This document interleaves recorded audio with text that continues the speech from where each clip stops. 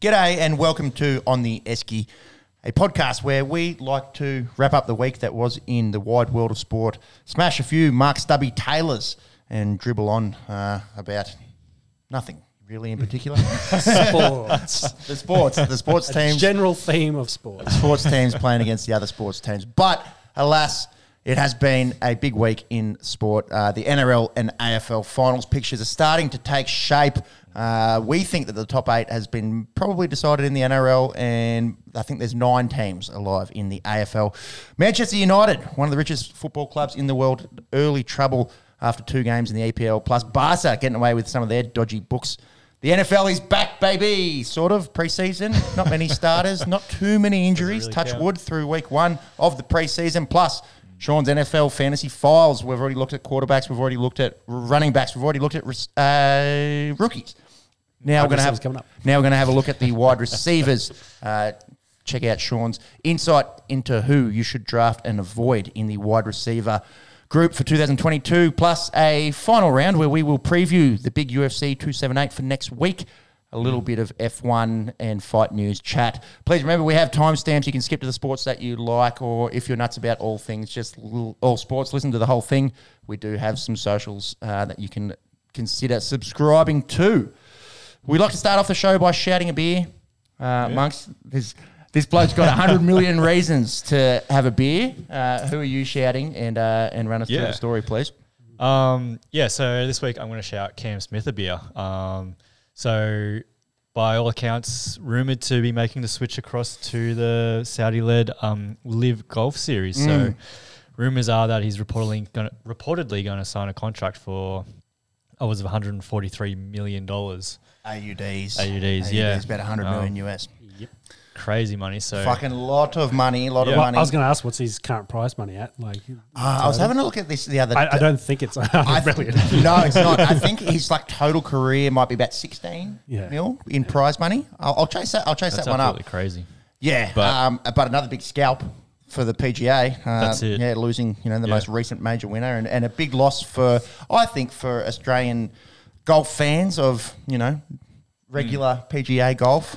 It might be a maybe, because I think there's been a lot of legal action happening where they're trying to stay the ban that the PGA has put on them. So there's a few of those fringe players in the Live who have been dropped since other players have moved across, and they're trying to get back into the PGA, but PGA said no, and I think they're trying to get a restraining order against the PGA. Yeah, a restraining order. Yeah. But the judge who I guess was presiding over the hearing said, look, it's impossible. You moved across to Live because you were getting paid all of this money, which you would have earned more, which you are earning more than if you were in the PGA. So don't come crawling back. Exactly. Don't come crawling back here. You made your bed, and now you're going to sleep in it. Yeah, but there's also stories floating out as well that some of those golfers, I like those, bottom tier that have been falling out, haven't been getting paid or paid as much as they thought they'd be getting. Saudi oil tycoons not coming through on their money. Yeah, exactly. I don't believe it. I do not believe it. Very Barcelona-esque as well. We'll talk about them a little bit later in the pod. Cam Smith's career earnings, 24.7 mil. So if he does sign that contract, that's 4 times his career earnings. But just for showing up. So it's wild, and golf fans have probably traditional golf fans have probably got to be worried about the impact that the Live Golf Tournament and the big money thrown around is having, scalping all these players.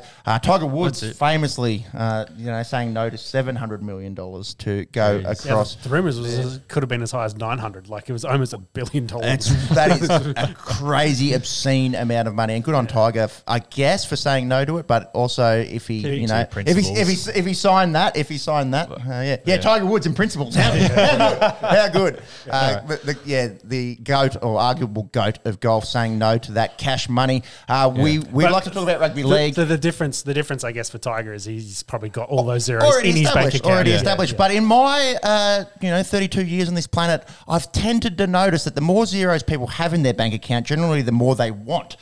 For whatever reason that might be. It might be one of those 7 deadly sins. I'm not sure. However, just to put that in rugby league terms, we're going to talk rugby league obviously in just a second. I did see someone had crunched the numbers. If Tiger had taken the 700 million, he could have paid every single NRL's player's salary, 16 clubs for 5 years.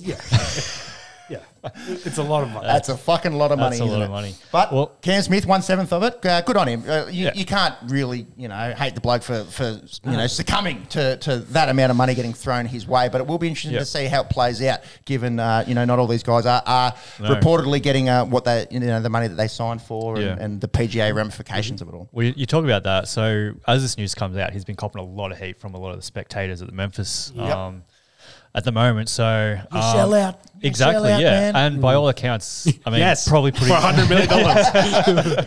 Wouldn't you do it? Yeah, it's pretty hard to stand on your. He'd suck a bag of dicks for that kind of money. For $100 million,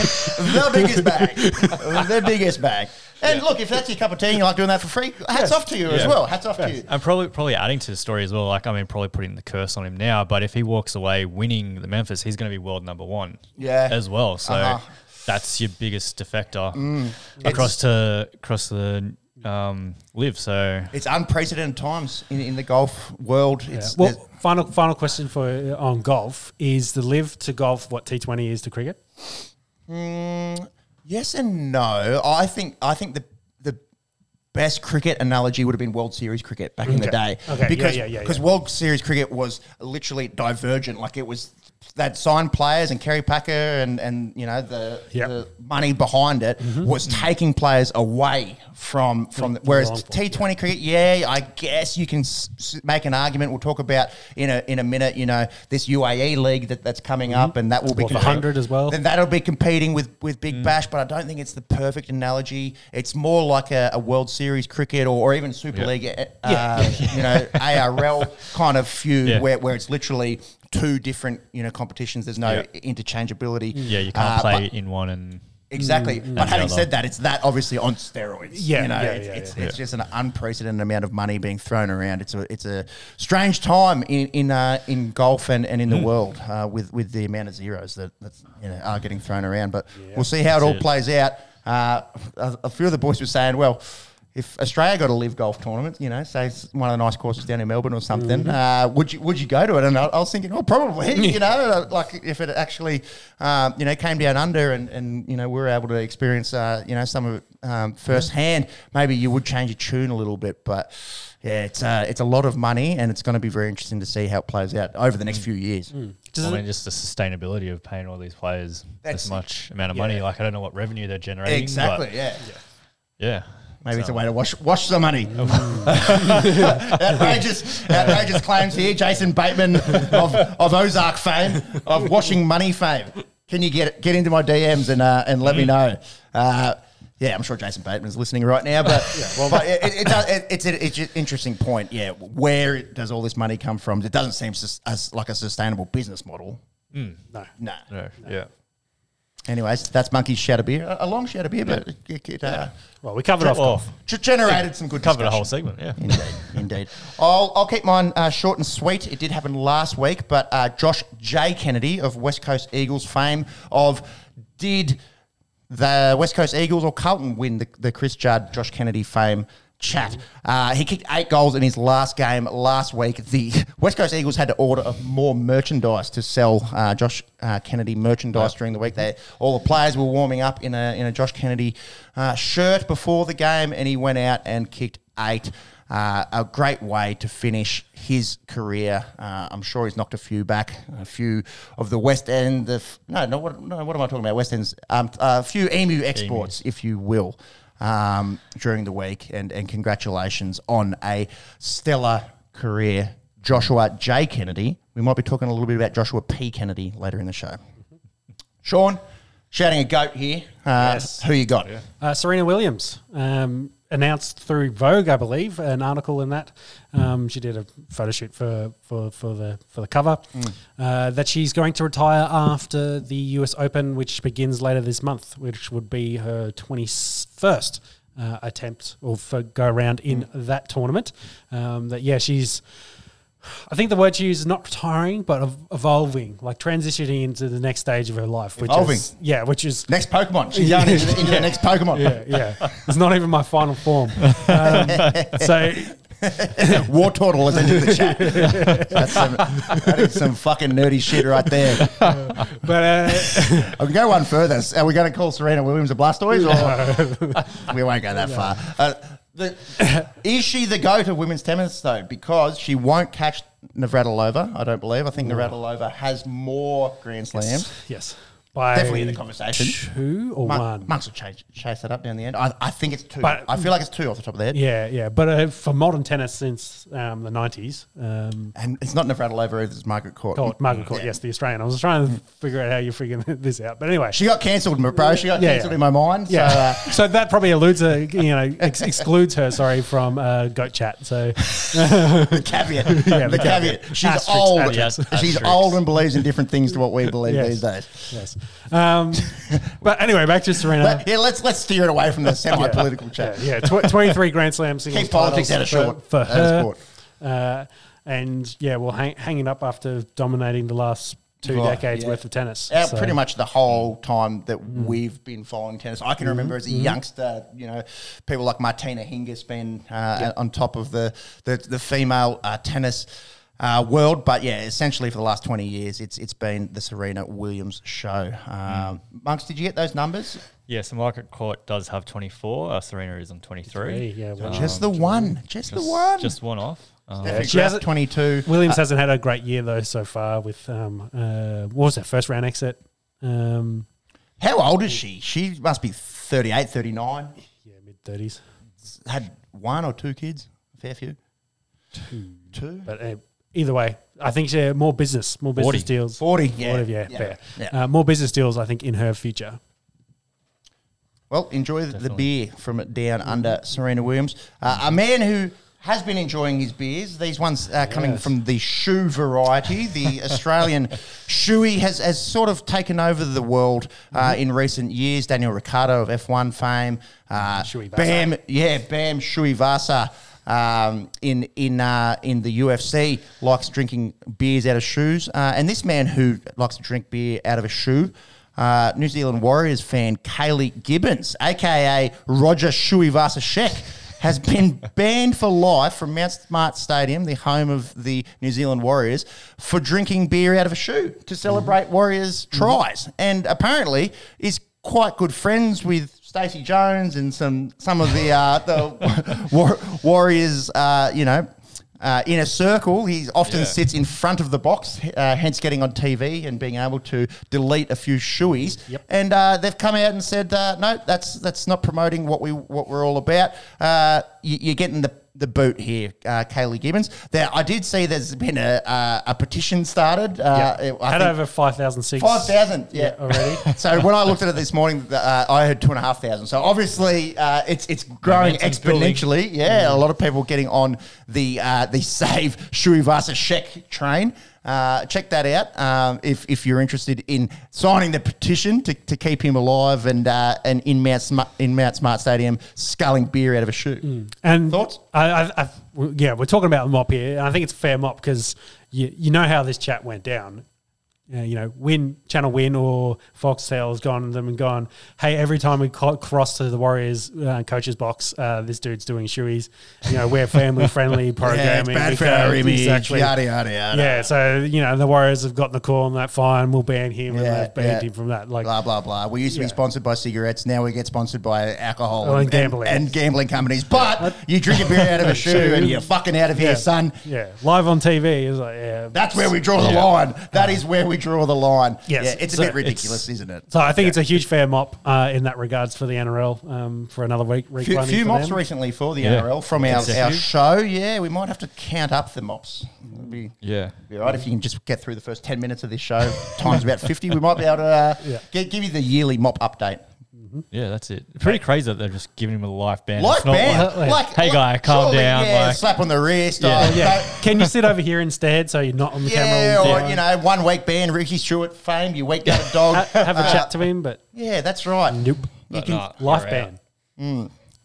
The equivalent of throwing a water bottle at a referee, so... Yeah, you got to do some bad shit to get life bans. Like English hooliganism kind of shit, Yeah. Well, he's just a man just drinking beer out of a shoe.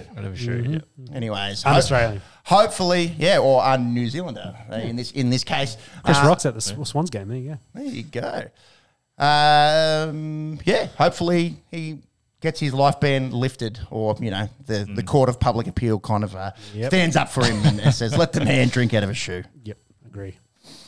All right, from a little bit of light-hearted news to some heavy kind of news. The rugby league world was rocked this week at the shock passing of Paul Green at the young age of 49. Unfortunately, taking his own life on Thursday. Yep. Didn't really know how to react to this one. When the news comes through that that it is suicide, it's so sad. But let's try and remember him and go over his career accolades.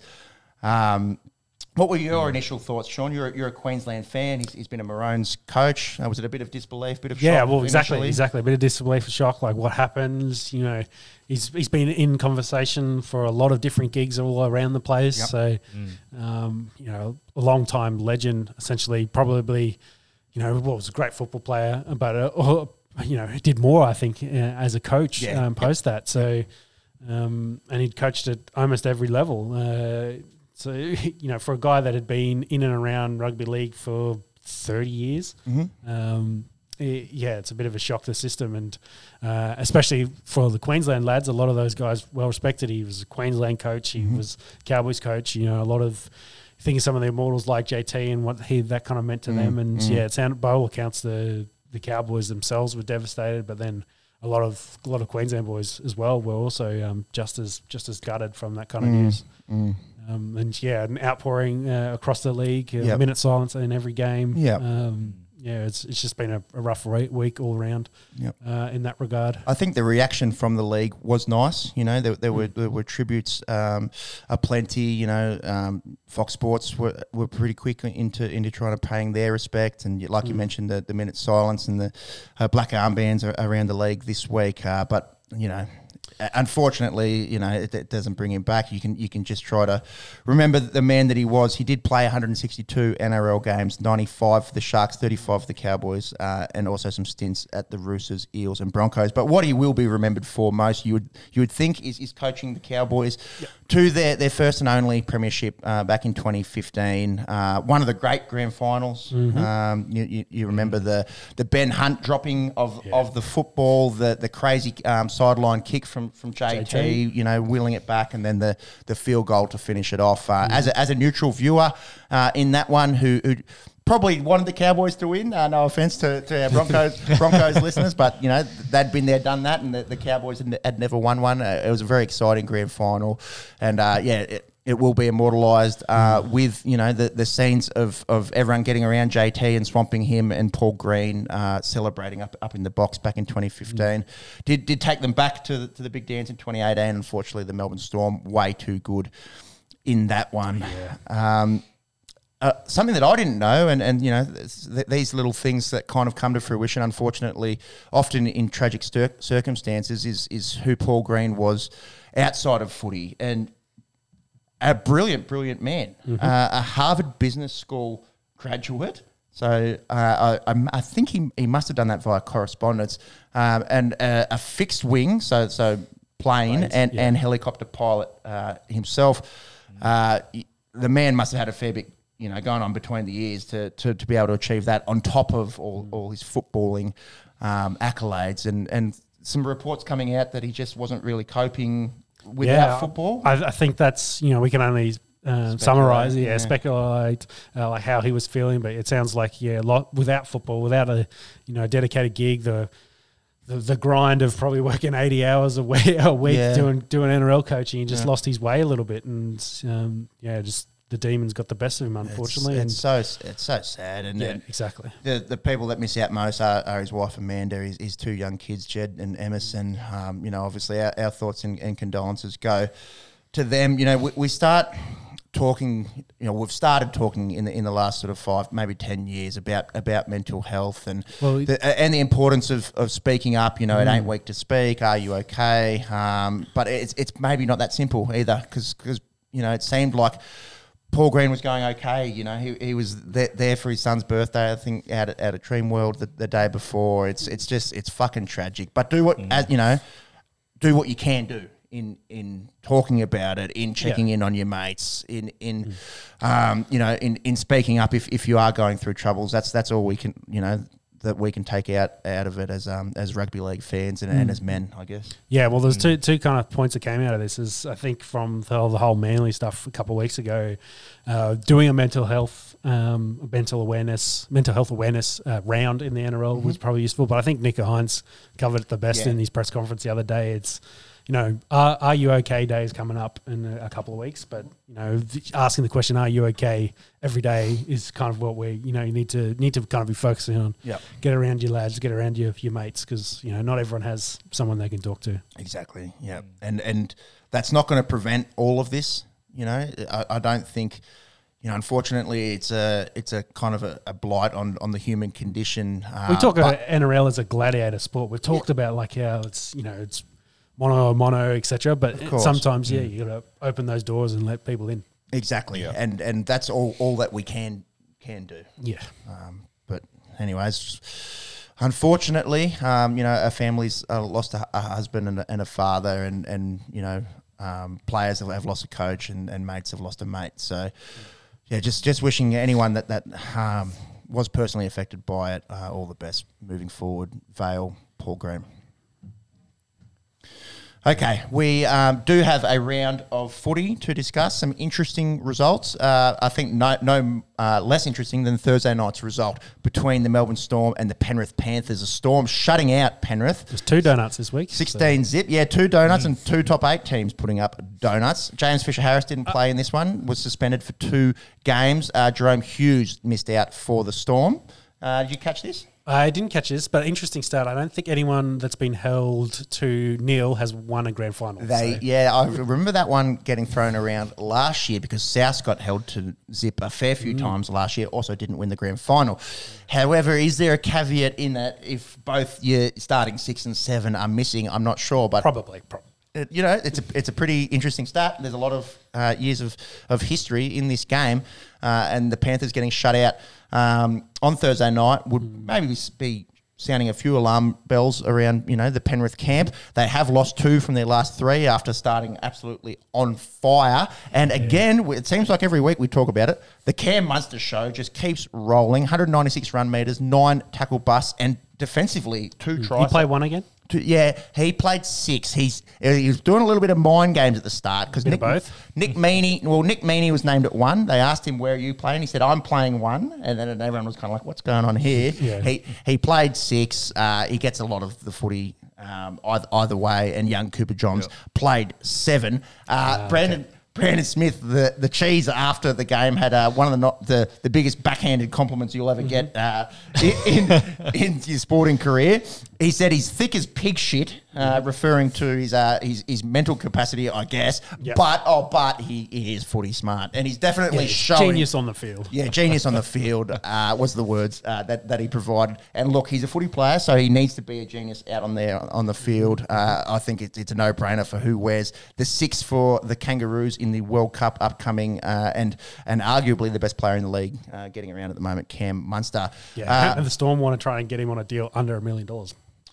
You got to pay that, man. I think you got to pay that, man. Yeah, I think the last couple of weeks have kind of proven yet again that you're gonna have to, up that, get that into the €6 kind of range. That's where Munster needs to be paid over $1 million. What he's worth. That's what he's worth. Exactly.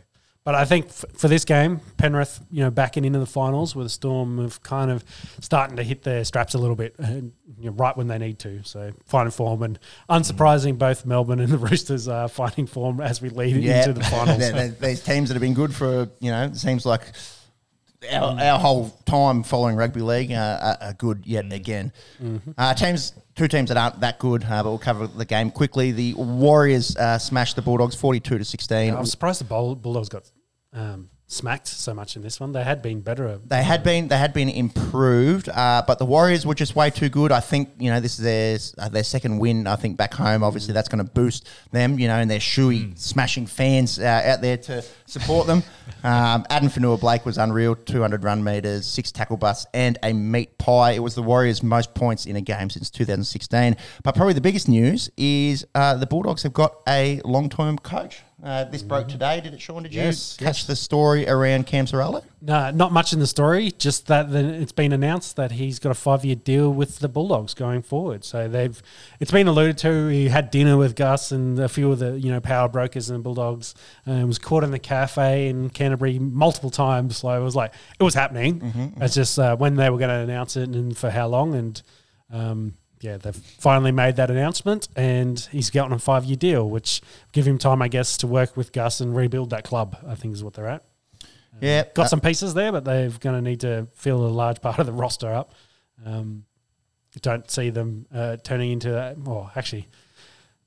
top 8 side next year, but then you look at what the Cowboys in Brisbane did after a year, like it's doable. You just got to find the right person. It is doable. Cameron Serraldo, there's been a lot of speculation as to who would try to sign him with a few teams looking for coaches. He's been a long-term assistant to Ivan Cleary in the Penrith system there. So that's 2 Penrith assistants going to new head coaching jobs. So there'll be some spare space back there at Penrith. So whether Trent Barrett maybe gets his whole job back. There's been lots of rumours about that. So, we'll have to see. Good news for Doggies fans, I think. They've got some certainty going forward. The late game Friday night, Souths smacked the Parramatta Eels 26-0. The Parramatta enigma continues. They're a horrible team to try and tip or punt on. We were just speaking, just a few weeks ago about them knocking off Penrith. The Storm are the only team outside of the Eels to beat Penrith this year. So and then they dish up this. It must be hard being a Parramatta fan, I'll tell you that much. Outside of losing, grand finals in the noughties and not winning anything since the 80s, just the unpredictability of which Parramatta team is going to show up on the weekend must be frustrating. Coming from a Dragons fan, I'd rather be consistently shit. That's right. We ain't going to go out and beat Penrith anytime. No expectation. At least we know we're not winning games. Exactly right. It would be frustrating, I think, when you see what the ceiling is and what they dish up some weeks. That said, South were very good. Cam Murray, Latrell, Cookie, the usual suspects doing a good job there for South Sydney. And Alex Johnson, watch continues. He scored 2 in this one. He goes to 25 on the season, 3 games left. He did score 30 tries last year. No player has ever scored 30 or more tries twice. So if he's able to jag 5 in the last 3 games, would be the first person to ever do that. And he did surpass Matt Singh and Hazem El Masri to go 8th of all time this week. We've spoken a lot about Alex Johnson, but he keeps scoring tries, so let's speak a little bit more about him. We were looking at the career top try scorers through the NRL pre-show. By our calculations, he may finish in the top 5 this year and will probably, if he doesn't get hurt next year, finish the season second. Do you have that in front of you there, James? Yeah. So say he gets 5 more, where does he finish up? So if he gets 5 more, he comes in at 5th. Yeah. So if he hits his 30, then yes, he'll be 5th overall.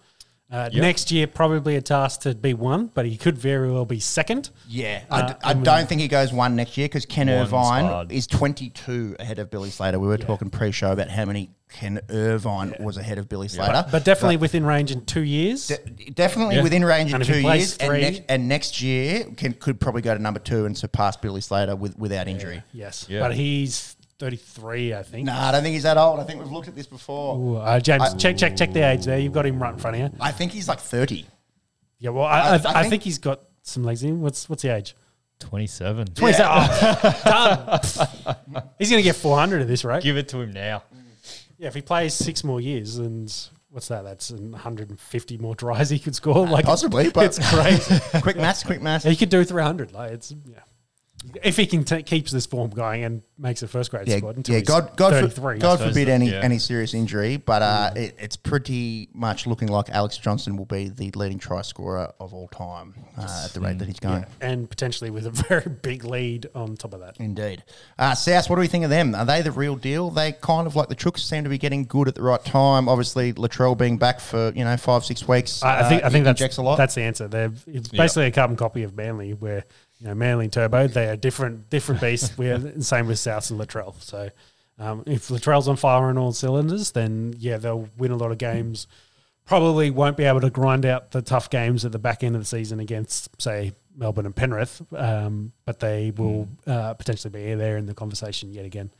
Getting knocked out in the semi-finals again, that's very, very likely for these guys. Or losing a GF. Yeah. The way it stands, South are 5th, the Chooks are 8th. They play each other in a few weeks' time as well in the unveiling of the new Allianz Stadium. So by, depending on a few results, they could be playing back-to-back in round 25 and in the first week of the finals. Speaking of the Chooks, they beat the Cowboys 32-18 in James Tedesco's 200th game. His 110th for the Chooks, 90 for the Tigers beforehand. Poor Tigers. The list of players that are really good that they lost is long. Roosters looking very good. They've won 5 on the trot now. They play the Tigers next week. You'd imagine they win that one.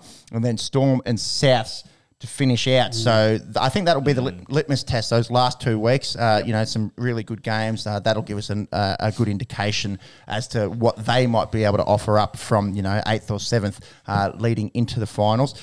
Some good news for the Titans. They signed Sam Verrills on a 2-year deal. He was actually excellent last night, scored a double and did very well in the fantasy Supercoach realm. What are our thoughts around the Roosters? I think we spoke last week about them getting hot at the right time, probably not too much more to add. We talked pre-potty about Matt Lodge, etc. He's been good, hasn't he? Yeah, been good.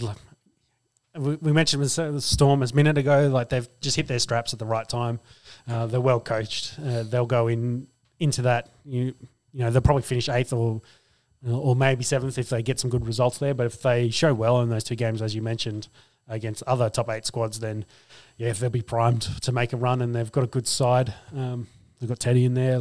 They've got healthy at the right kind of time. There's not much more you can say about this. And in this game, going up the Cowboys, you wouldn't expect Cowboys to win this after the week they've had. They tried, but I think they were a bit cooked up there, unfortunately. They still sit in second, just ahead of the Cronulla Sharks, who made pretty light work of the Tigers in Tamworth, winning 36-12. Connor Tracy, who copped that high shot from Tarek Sims, sat this one out, just HIO protocols, but I think he's okay. Avoided, any broken jaws or serious concussion. We talk week in, week out about Cam Munster being excellent. This bloke is excellent week in, week out in Nico Hines, 223 run meters, 6 goals and a try assist. And I think, as you alluded to earlier in the pod, speaking out, trying to get that conversation around mental health, becoming a daily kind of thing. Nico Hines is the kind of guys you want in football, and to make as the face, get them around and all over the place. He's just a great lad. A good footballer, sneaky hot. I was throwing it past the wife. She doesn't normally like the long hair, but she could sort of get on the sort of kind of like homoerotic kind of state that I was getting in watching Nico Hines play, and also quite well spoken and articulate and thoughtful man. Does he come across as the surfer dude with a little bit of bogan, maybe? Yeah, just I don't know. There's something about it. There's just something about him, and the hair. Hair. Yeah, he looks like he could be dropping into big barrels and fucking hit the lip, whooper, or he could be carving up professional rugby league teams. Either or. Maybe in a third life, some kind of home and away star. He just has that allure to him. He has that allure. Hot boy Nico Hines vibes. He's having an excellent season, and will go close to winning the Dally M this year. Yeah. Do you think it's between him and Adam Reynolds for Buyer of the Year? Oh, good question. I think it's Hines. And Reynolds been good, don't get me wrong, but the ascendancy, the whole, he's in Melbourne, he's only good because he's in the Melbourne system. Second year. He's got to change position. Seven's different. There was a lot of that kind of chat at the start of the year. No, I think he's cemented himself as Buyer of the Year. Yeah. Tigers, they will be hoping that Isaiah Papali'i might be their Buyer of the Year next year. There's a lot of talks around backflips, Daly Cherry Evans to Gold Coast Titans kind of vibes that never eventuated. Brad Arthur said obviously he wants him to stay at the Eels. There was some rumours about maybe returning to the Warriors, but apparently that his manager spoke with Tim Sheens, who will obviously be back coaching the Tigers next year, and the manager says he will honour his 3-year, $1.9 million deal.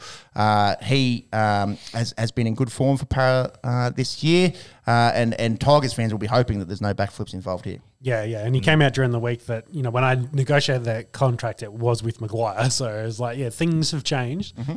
But hopefully, talking to Tim Sheens, talking to Benji, etc., seeing what they're setting up there, he wants to be a part of it. He obviously went there for a reason. And though Maguire might have been a big part of it, maybe there's you can see that the others, they've got something there. Maybe they can build off that. We'll see. He's got a big deal there otherwise. Yeah. Yep. It's a lot of money to say no to. Again, we're going back to Cam Smith at the top of the conversation. Not quite $100 million decision to make, but that's a lot of money for an edge back rower that last year was on a minimum contract pretty much.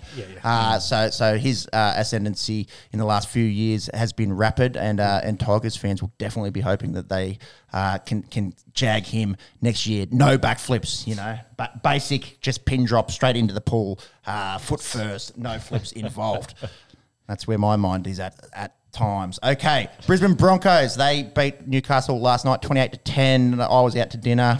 Shout out Pomegranate. Fancy restaurant. Took the month-old kid out there. I thought, oh, God, I'm going to have a month-old screaming, all these posh people sitting around thinking, why the fuck do you bring your stupid kid here, ruining my red wine and degustation. And she was actually well-behaved. Nice night. However, I missed this game, but Sean, you caught a bit of it? A little bit of it, but overall, nothing really to write home. Knights are dreadful. Yep. Ponga looks like ruled out for the rest of the year. I think that's confirmed. Yeah, that's confirmed. Yeah, the question around him is, will he be available for the World Cup? Yeah, I think they may just shut him down.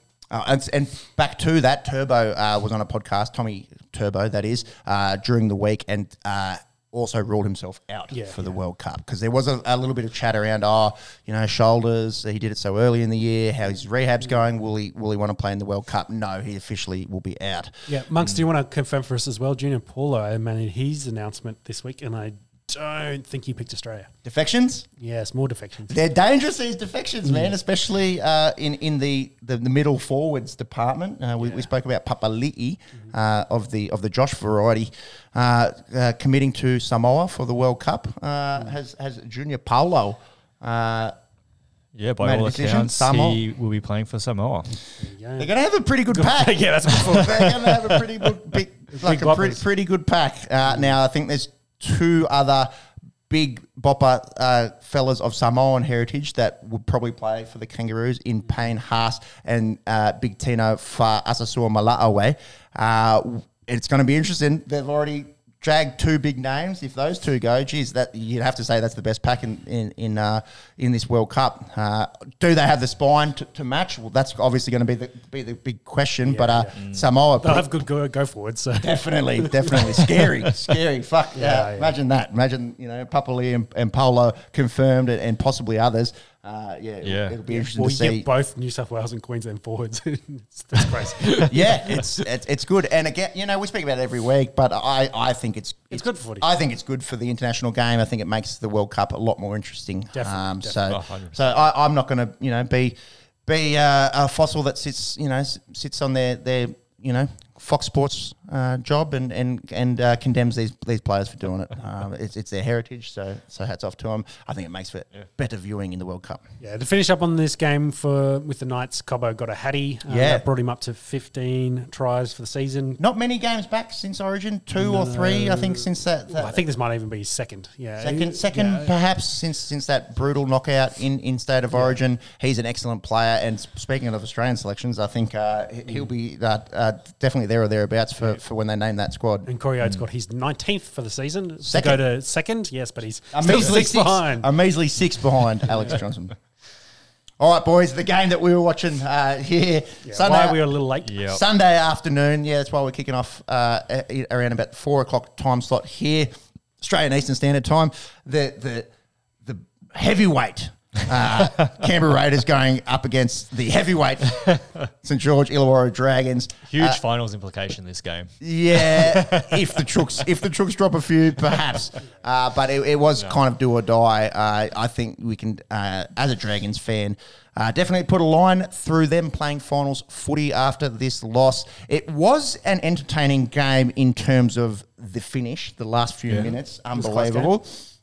The standard was pretty poor. There was a lot of drop ball, reserve grade-esque. But the weather, cold, windy. A little wet.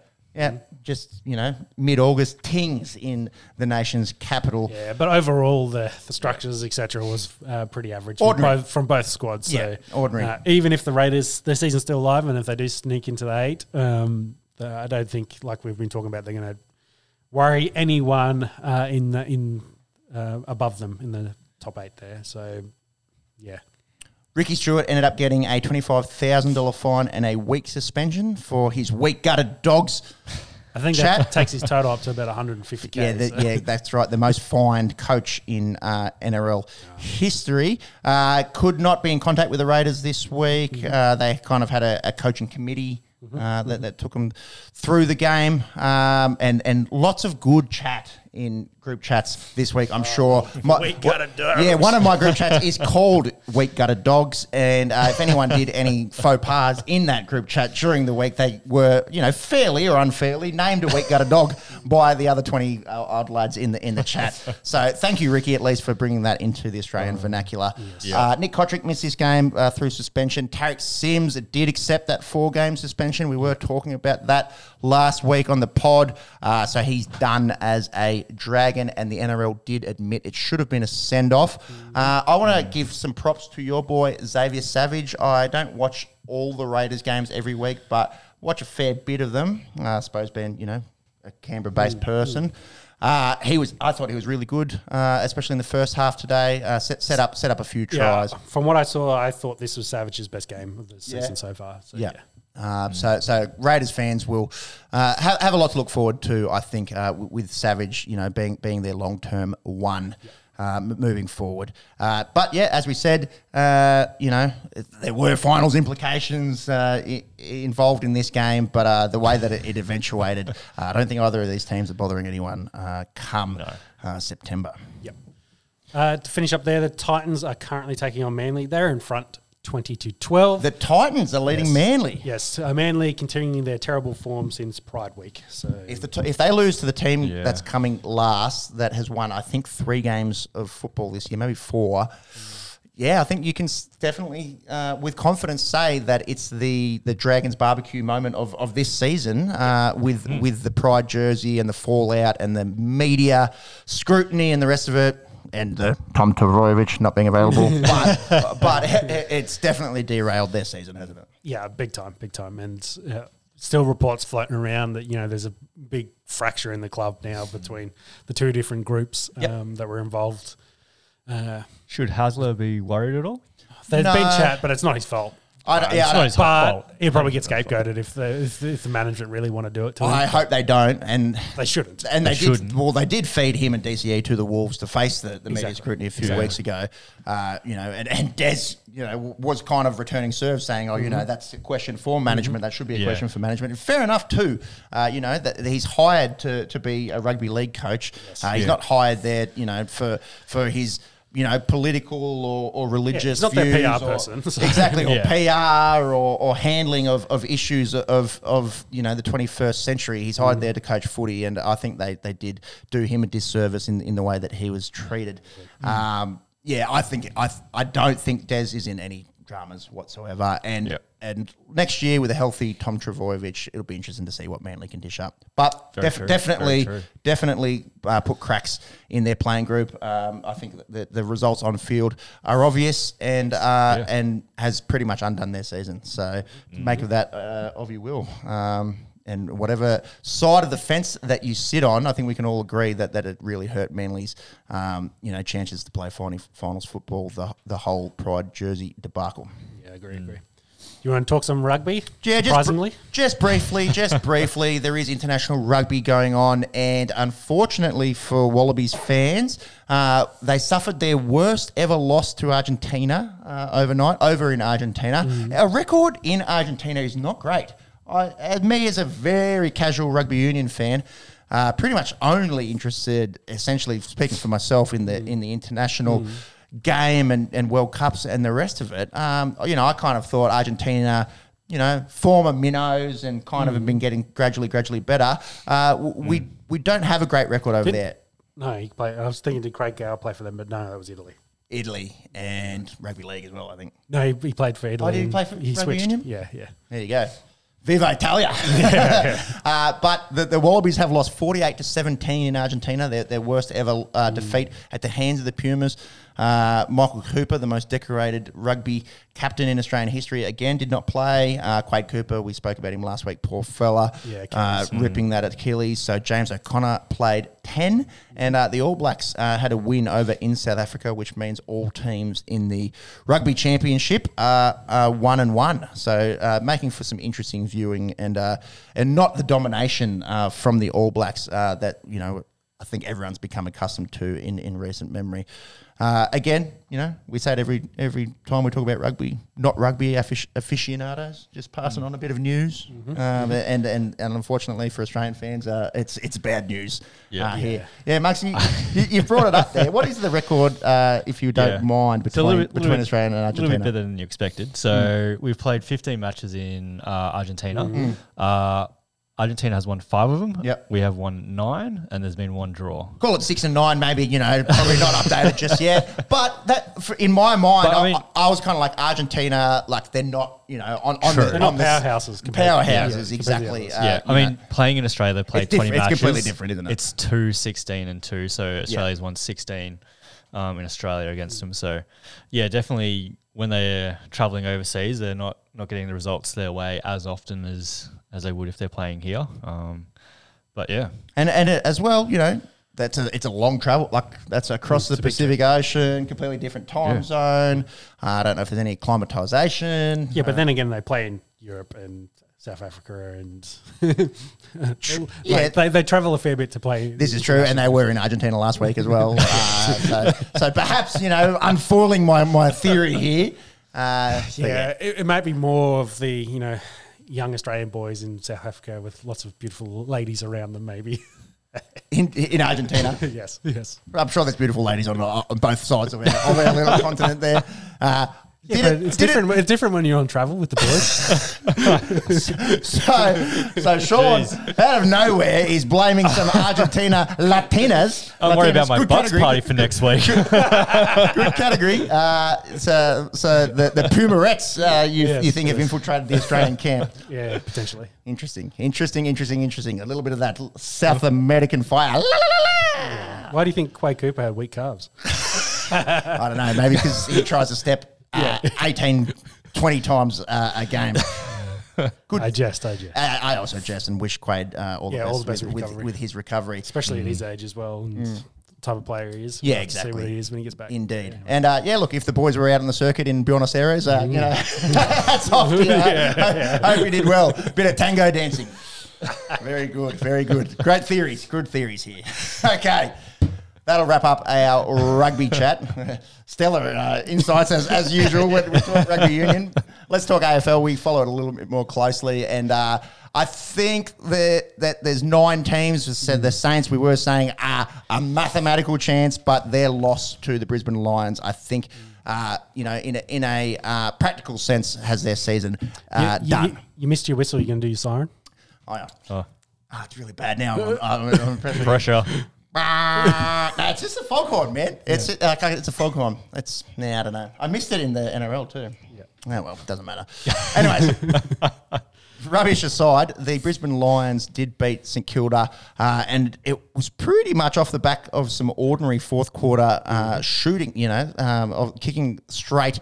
The Saints, they struggled a little bit. Paul Max King missed a few gimmies from straight in front. I think he was on 5, so... Not good. They did kick 6 straight behinds. Pretty hard to win games when you're not kicking straight. But the Lions get a job done in Melbourne. that keeps their top 4 aspirations alive. We'll talk more about Geelong in a second, but they've wrapped up first, and then 2nd through 6th is wide open. Lions did need a win here to kind of right the ship a little bit as they're heading into the final. Yeah, and getting a win in Victoria, yes, it wasn't at the G, but big for their morale. I think in we always talk about can they win in Melbourne. That they've beaten the Saints at Marvel. Yes, it's not the D's or the Cats at the G, but definitely good for their morale moving forward. Cam Rayner had probably his game of the season, booting 4. Bit of a coming out party, I think, for him. Yeah, yep. Number 1 pick overall a few years ago.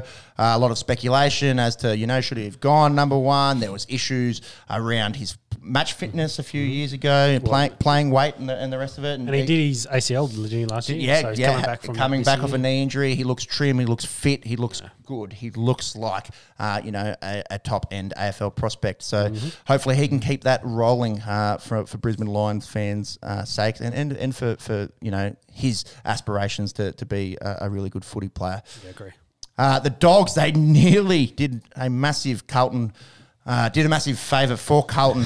They just got across the line. I was going to say they won, bro. They didn't do a Carlton. They nearly, they didn't. They won a close game. They won a close game. I said, mincing my words a little bit there, but had the Bulldogs lost this game, Carlton pretty much would have been through to the finals, regardless of the result that we'll talk about in a second.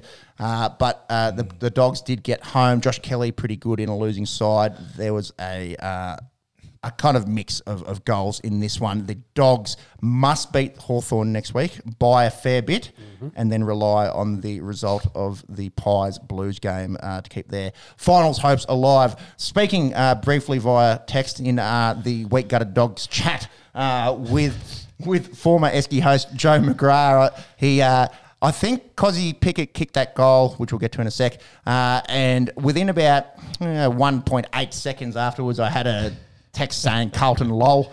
I hit back with a mild, retort saying, I hope that the Dogs lose to the Hawks next week, lol. And he replied, so do I, sick of this season. So maybe akin to the Raiders and Dragons and the rest of it. Yeah. If these teams finish 8th, do they bother anyone? We'll see. But they are still alive, the Western Bulldogs. Any coach news for GWS? I don't Nothing, another week on? Anything big? Yeah. Have a quick look there, James, while we talk about the Crows and the Roos. Adelaide getting a win. They were at home, were they? They were at home, and the Roos dished up pretty good footy for about 3 quarters and then kind of got run over at the end. Darcy Fogarty kicked 4-3 for Tex Walker, but the big story was Jason Horne-Francis, the number 1 pick. Going home for this game. Yeah, he's from Adelaide. So, if there's rumours, or the media speculation is, to be believed, maybe he would have liked to go on and impress for North Melbourne in this one. He didn't get picked because he failed to complete his ice bath and apparently was in front of senior teammates and in front of the coach. And, where there's smoke, there's fire. That seems to be the way that this chat's going. And poor North fans, poor miserable North fans, he may as well be out the door. Yeah, well, it seems like such a stupid reason to drop a player. I reckon. And, whether they're kind of saying, oh, he's a weak-gutted dog, he couldn't finish his time in the ice bath, it was too cold for him. But I just, overall, it seems dumb. I think you're trying to build your team essentially around him. Like he's going to be hopefully a cornerstone of your team building up for the future for whoever's coaching them and whatever they're going to do going forward in the next coming years. To do something like this, especially when he's meant to be going home, probably going to have a whole bunch of family and friends come out watch him play, and instead he's playing in the VFL, and I think he had over 30 disposals and kicked a couple goals. So he's a class above the VFL, that's for sure. Yeah, definitely. But Roo's going to Roos, I guess. Yeah, feel sorry for him. That's for sure.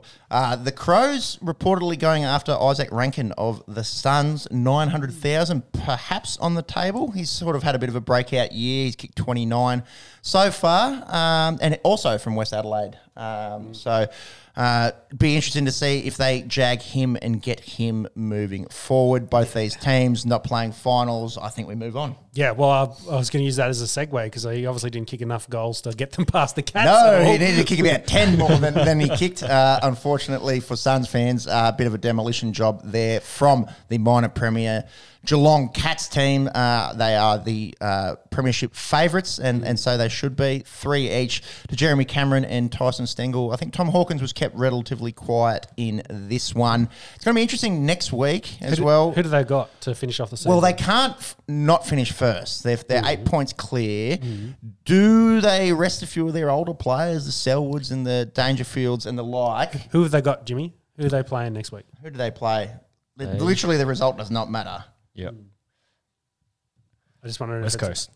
West Coast. So very winnable. Very winnable. I'd be a little at home. Yeah, I'd be a little At concerned home, as yeah. a Geelong fan having two. The 2 week break. Yeah, they've had two buys essentially going into the finals, playing these clubs.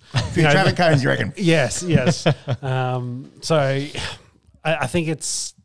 Yeah, and then if they rest guys and they should win easily as well, I don't know whether they come in underdone. They are a very veteran squad, so probably shouldn't be as concerned about it. And, maybe that plays into the reasoning for sitting them down and giving them a bit of rest. I don't know. They'll win that game either way. Of course, yep. They could probably send out, half their VFL team and still win that game. But, yeah, in terms of conditioning and they'll have a, week off the next week. And then say they were to win, week one of the finals, it would mean you guys, if you were to rest next week, would have only had one game of footy in a month leading into a prelim final. I don't know if that's enough run in your legs and match fitness. Well, you think of like the Pies, they're playing Swans now, and they're going to have to play the Blues next week in a game that's going to be. The Blues are going to try to win as hard as again, so it's going to be a lot on the line. A lot on the line. Exactly. So it's different kind of run into the finals, and you kind of you still want match fitness, you still want the that in their legs, so you still want they use all the cliches you want, the steel in the legs, etc., etc. You want them to come in red hot, not backing in. I might usurp this conversation a little bit. We hadn't planned on going this way, but do you like the week off? Or do you think it kind of takes away, from the spectacle of going into the finals itself? We're big NFL fans. Obviously, a week off between the championship games into the Super Bowl. Maybe that's something that they could consider is having that week between the prelims and the GF. It just feels like footy's heating up all of a sudden, and you're so into it, and then there's a week off, and I don't know. It's for mine because I haven't always done it. I don't know if I'm a fan of it. Yeah, well, in the NFL they also have the wild cards, so they get another week for the guys that finish the one seed. So and exactly the same as the top four. Yeah, here. So it's. I think statistically, if you look at it, it is advantageous, but it probably depends on the team and where they're at. Like if you've got a few guys that maybe have a few niggles and you start players, and an extra week is definitely what you need to get them right so they come out 100% versus, trying to coax them through at 80 or 90. But then some teams that are maybe younger might struggle with that because, it breaks their routine. You want to keep their routine going, and it's just like your training, football, game, training, game. They've just got that constantly. Whereas for some of them, you break it like, you got the week off. They might have a pub sesh, take it easy, spend time with the family and the missus, and then they get out of the routine. Yeah, exactly. I'd reckon if it was 1980s footy, that's definitely what the boys would do. I'm not sure in 2022 if that's the way that they'd go. Oh no, if it's 2022, the pub session I'm talking about, not the spending of the time with the families. You're right. They'll all be doing lines in that week off. So that's what the modern football player does. Sean of Wallabies chasing skirt in Buenos Aires fame and wild accusations around the modern footballer. All professional athletes are just absolute degenerates. It's going to be hard to get one to come on this podcast given those comments. Hey, well, there's been a few already this year, so I'm just connecting dots. I suppose that's it. Like nowadays, because it's high performance training is has such importance, leading into finals. Do you need to be match fit? Surely you're getting enough Like I think with the NFL, with the way that they have their bye weeks and stuff, is because the players come out every other week saying that they need more rest time between games. They're banged up. They're banged up. You know what it is? It's just like corkies and minor injuries that you can abate by having a week. That's purely if someone it doesn't make a difference to someone that's broken their leg or done an ACL. It's about guys that are bruised and battered and corkies are a real thing. So a lot of the time I think people underestimate the pain and the disability that can come from a simple cork. Copping an AFL ruckman's knee into your thigh. Several times a game, probably does take a toll on some of these guys, or backing into a pack and getting flattened. That's the injuries that you abate by having the week off. Yeah. So I think if you look at it statistically, from the guys that have a week off and they come back and do they win that game? Most of the time, yes, they do win that game. But yeah, he's like I said, it's depending on the team and the routine. Like you kind of outlined it there. In the week of football, they've probably got lots of meal prep. They've got that all sorted. They know every training session. They know where they're doing film review. They've got their week planned out, essentially. Give them a week off and they're, like I said, they're going to do 12 hours of COD and play video games. It's like it might just break them out of the mold. Ruck Rover, Kyler Murray. Yeah, exactly. It depends. I think it highly depends on your team and your structure. And then that's very much a coaching thing. So it's up to the coaches to work through that. Hey, we've got the week off. We need to prep for that correctly. So don't lose your focus. Yeah.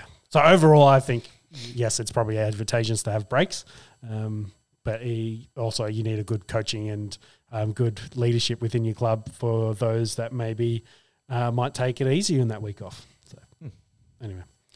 Interesting. Get at us in the comments if you are a fan or not a fan of the week off leading into the finals in the AFL. One of probably, admittedly, the games of the year. Unfortunately, as a Carlton fan, didn't get the result last night.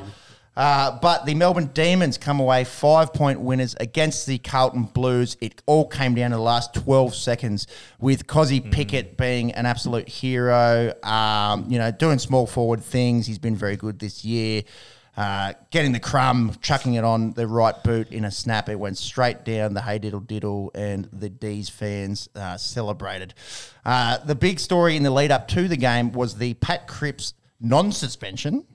So he did face a tribunal Tuesday night. Got given 2 weeks for his contact with Archie in the Lions game.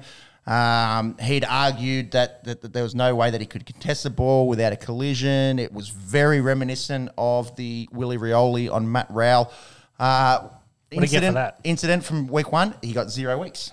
So, consistency, I suppose, comes into it. Obviously, as a Carlton fan, I was elated when Cripps got off, but did get some good lawyers in there, and I'm not sure exactly what was said or how it went down, but managed to get 2 weeks rubbed off. It was a 4.5 hour deliberation, for them providing all the evidence and things like that. So Cripps, I think, said he watched the first hour and a half to see what they were doing, and then I need to get some rest. So turned off the live stream for it. So yeah, it's interesting. I think it's with the nature of the gladiatorial sport we keep talking about, that it's probably fair, and like you said, it was consistency.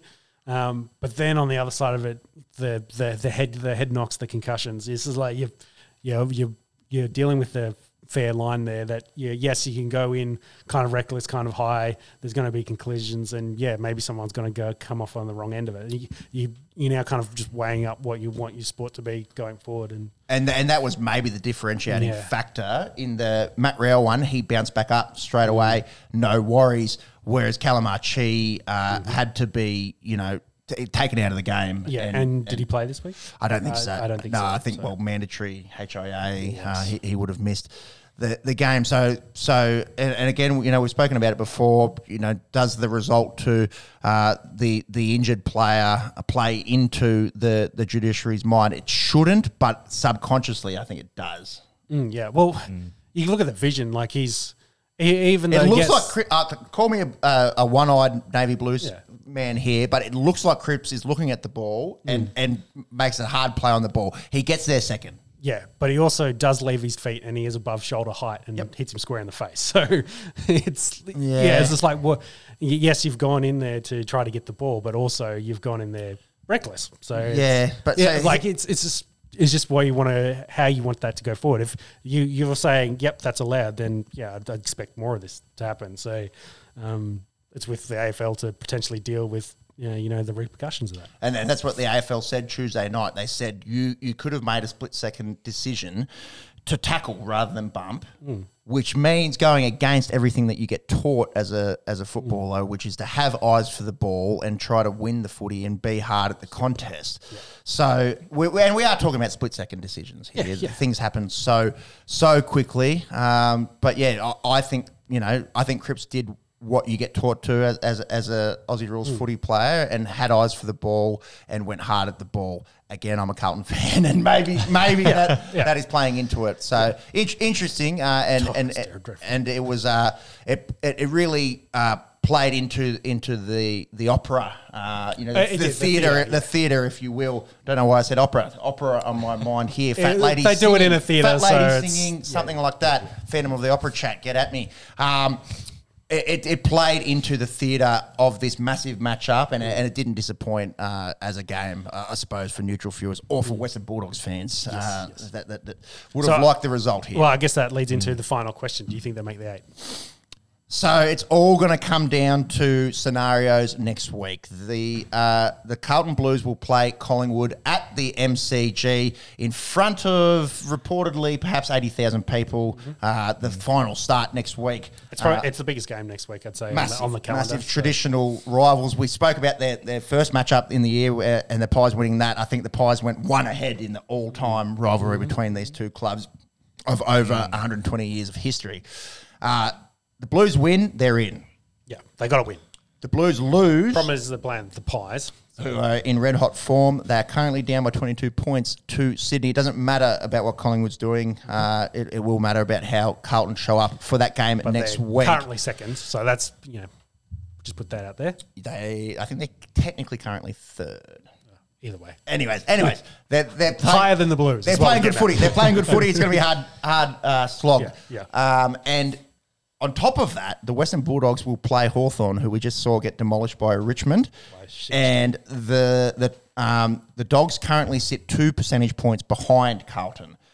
So if Carlton are to lose... Do you want to ask the accountant on the end of the table to work out what... No, because I've seen him try to do quick maths on this podcast before, and I want to get home for dinner tonight. Well, okay. What? With respect. With respect. His Bucks party's next week. Let's go. Yeah. So it's going to come down, and they play simultaneously-ish. It's the Dogs Hawks kickoff is like 110, and it's like 320 for the Pies Blues. So if the Dogs are up by 60 points, the Blues will be thinking, we fucking have to win this game. Yes, have to win this game. Luckily, Collingwood haven't been destroying teams either. They've famously, had all these, single-digit wins this season. So hopefully it's a close game, but it's a control your destiny kind of one for Carlton. If they win, then they're not going to have to worry about percentage points. Mm-hmm. Mm-hmm. Yeah, well, St Kilda are in that conversation but mathematically they'd probably have to score 300 plus. Yeah, I think they've got to beat the Sydney Swans by, like a third grade kind of score line. One-way traffic. Don't see that happening. No, mathematically there's a chance. Realistically, there is not. Rest in peace, St Kilda fans. It was a pretty good effort of a season, but so close, but so far. Yeah, finished exactly where we thought they would. Yeah. Check the tape. Just don't look at the Brisbane Broncos Cowboys tape. Dockers Eagles? Dockers Eagles, yes. Not too much to report here. The Dockers won the derby. No, the derby. The derby. We fuck it up every time. They drink Emu exports. They don't drink West End. They're out there. They're the most scared place of COVID in the whole wide world. But, hats off to McGowan. Did well. Anyways, we're getting sidetracked here. Tim Kelly missed the game. He got a week for a sling tackle. I don't think anyone kicked more than 2. I think Michael Frederick had a few good goals there. He's become a personal favourite of mine. I like the way he goes about it, and a fast, exciting player. Freo will be in that mix of, second to sixth aspirations of the top four. Monks, if you wouldn't mind looking up who Freo play next week. They are 2 behind all the others. They're on 58 where the others are on 60. Because of Zidraw. Yes. Zidraw. So perhaps that may hurt them. Let me have a look at the ladder here. Yeah, you're right, you are. So for them to finish top 4... All the others have to lose. All the others have to lose. I think Freo, we can maybe safely say, not finishing top 4. Who do they play? They have got the Giants next week. The Giants, kind of nothing to play for, although, push the Western Bulldogs. I think Freo should probably start preparing for an elimination final. Tigers, they look like they'll be playing finals footy, getting right at the right time, as per the Melbourne Storm, as per the Sydney Roosters. They're confirmed, aren't they? They're 7th. They will finish 7th. They are 7th at the moment. And because they're 2 points ahead of where the Blues are. Yeah, they can't miss. They can finish 8th technically, but they can't finish outside of the top 8. Well done, Richmond Tigers fans. You'll be playing finals footy. Tom Lynch, but speaking of 8, Tom Lynch kicked straight. He booted 8. I'm starting to rhyme. I shan't abate. Keep going. I don't know. It's getting late. I've got nothing else. Fuck me, mate. Fuck me, mate. There you go. All right, anyway, that's terrible. Let's have a clean slate. And Jesus Christ, this is hard going sometimes, Jay-Z isn't and it? Kanye on the table. That's right. Maybe more mentally intact at the moment, although it's hard. I've got a month-old kid at home. It plays on you. Anyways. Tom Lynch, boots 8. Tom Lynch, boots 8. He overtakes Charlie Curnow. He overtakes Charlie Curnow in the race for the Coleman by 1 goal. So that will go down to next week. Good on you, Tom Lynch. Big Ben McAvoy announced his retirement this week. We'll be talking about 2 blokes who are legends of their clubs that have announced their retirement. 250 games, 91 for the Saints, 159 for the Hawks, 2 times premiership player, 2014, 2015. And who will ever forget all kind of big boy McAvoy chat. The big ruckman and club captain will be calling it a day after next week. Hawks showed a little bit of promise, knocked off a few pretty good teams this year. Yeah, they faded in the back half. They really dropped off in the last sort of run home.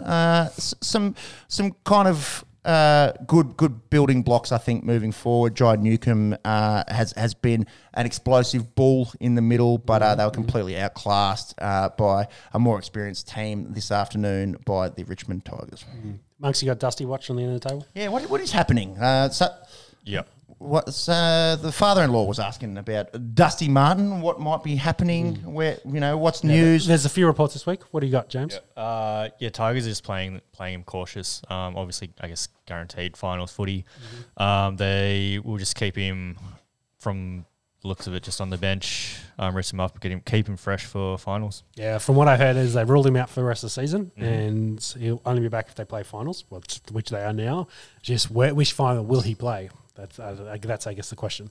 And if you're any of those other, probably you'd think ready to get going straight away. You'd think so. So you think that they, if you're the team coming up against the Tigers, expect them to roll Dusty out for you. Big Mason Cox, look at that, getting into it. The big yank got his needed that goal. Got his Australian passport this week. Recently getting his citizenship. That rolls us into Swans Pies chat. Swans currently lead at the SCG by 23 points. Will take an almighty comeback for the Pies to chase them down. The big story out of Sydney this week was the retirement of Josh P. Kennedy. Obviously, JJK of Me Shedding Him a Beer fame, of booting 8 goals last week fame. He's retired effectively immediately, did not play last night. And Josh P. Kennedy will be retiring at the end of the season. Now, he is on the back of recurrent hamstring injuries. It might be a case of how far does Sydney go. How bad is his hamstring injury? Unlikely to play week 1 of finals, but could play again this year. Just looking back on his career, he was picked 40 in the 2006 draft. That was not a function of him being the 40th best player. It was a function of a father-son. He debuted for Hawthorn. He's a third-generation AFL-VFL player, which is pretty special.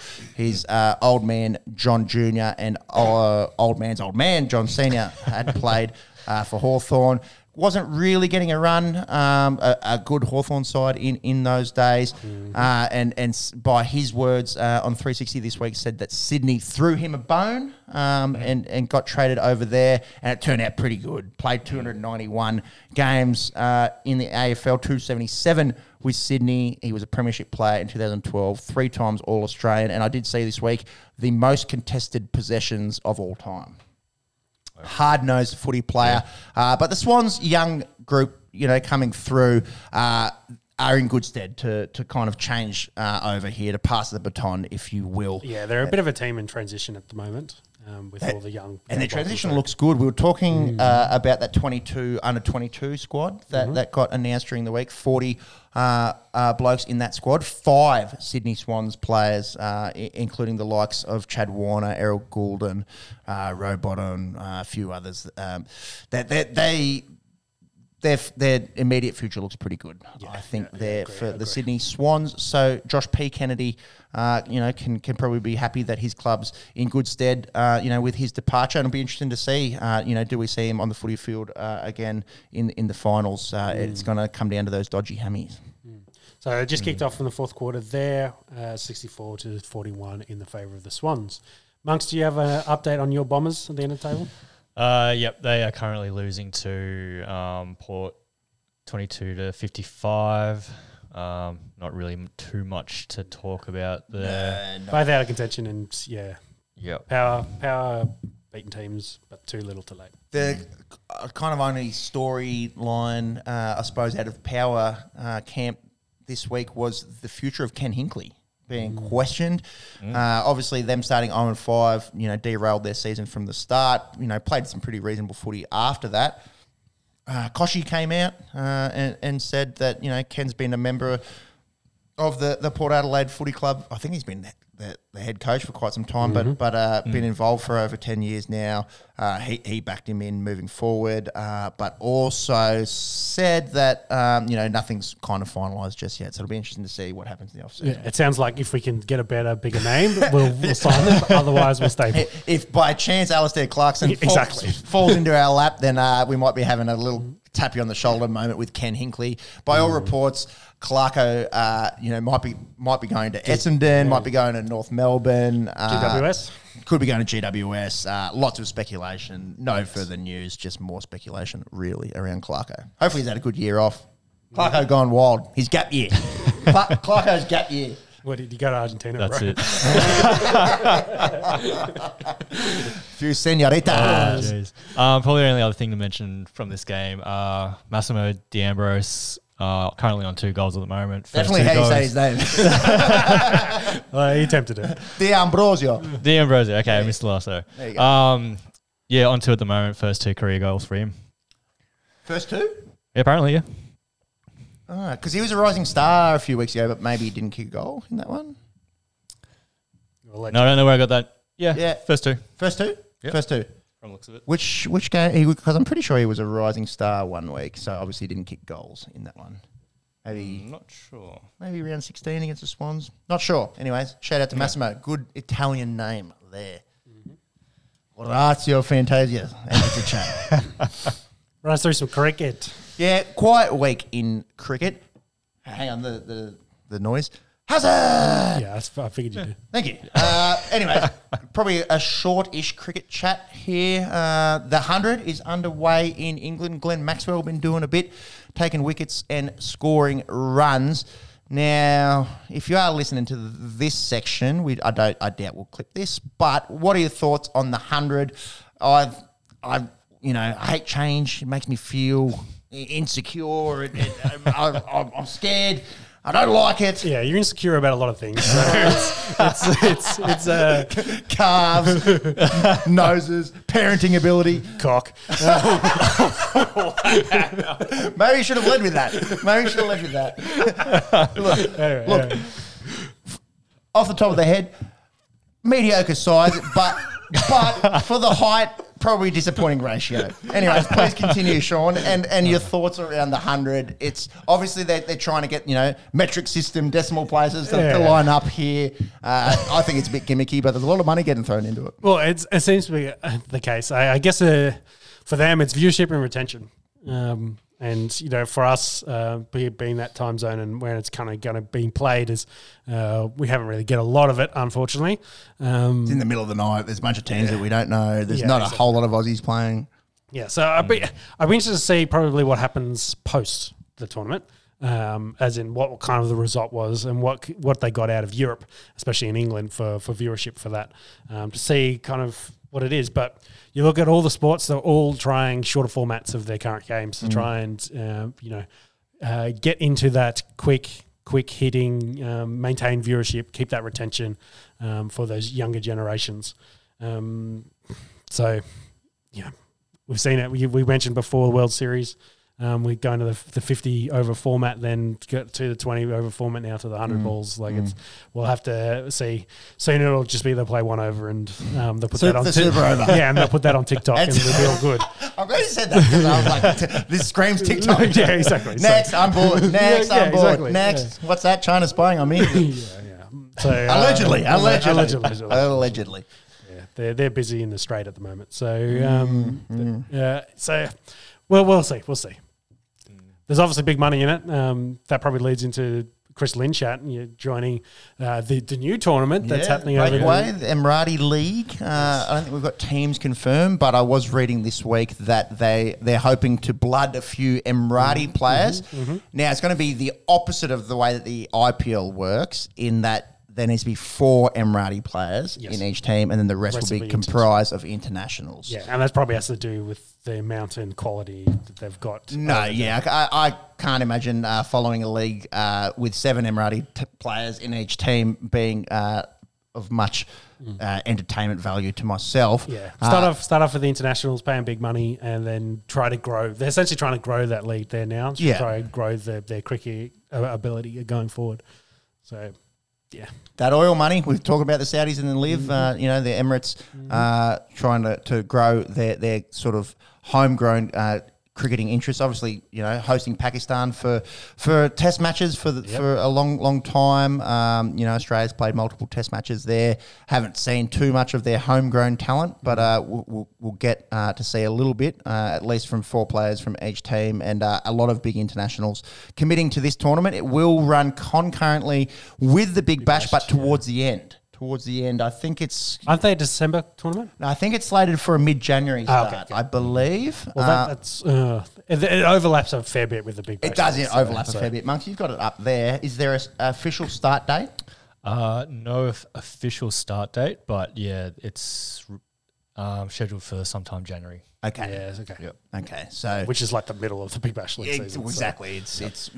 We'll interrupt finals. That's for sure. Yeah. So if we go back to bags for Chris Lynn, drops from his 200K contract with the Heat for probably not returning on the value, but just didn't really perform this year. We were looking at the numbers during the week. I think he averaged about 18. He only scored 50 once. Had been hurt a lot as well. Yeah. Exactly right. But still, wasn't enough value for him for what he's getting paid, but now he's going to get 750K going. Well, he's reportedly. Yeah, he's a T20 icon, and he's a Big Bash icon. Pretty much, he's a big name that you can put on posters. Indeed, and the Big Bash has lost one of the most decorated players in that tournament's history. I think if you look at most stats, I think he's got the most sixes in the Big Bash by a long way. I'm pretty certain he's got the most runs. A long tenure there with the Brisbane Heat. But we've talked about the T20 player, the tournament player, and Chris Lynn, I think, fits that mould very well because, he could have gone and signed with another Big Bash League team, maybe getting the 200K or you get 3 times that. Well, no, the Platinum contracts are going to be 350. Yeah. 350. So he's taking the double. Yeah, exactly. Taking the double. Well, that's if he got that. Maybe he was going to be a fourth rounder. True. Yeah, that is true. And possibly wouldn't have gone for the platinum money, considering his poor form last year. But, like we say, it's easy for people that, work regular jobs to go, just taking the money, yada, yada, yada. And then, but a la Cam Smith, if it gets thrown your way, maybe you do go, yep, no worries. Where do I sign? Yeah, exactly. Well, I'm kind of agreeing that this is his best interest, definitely. And to follow that kind of T20 tournament play, I was just like, where can I get, don't want to just purely call him a mercenary, but, put him in that category of, where's the biggest dollars? I'll go that. I've only got, a couple of years left. Let's maximise what I can make now. I think that's fair. Like, that's where Chris Lynn is now, not really featuring in, Australia's white ball, plans moving forward, whether that be T20 cricket or ODIs. Hasn't played for Australia in quite some time, dealt with injuries.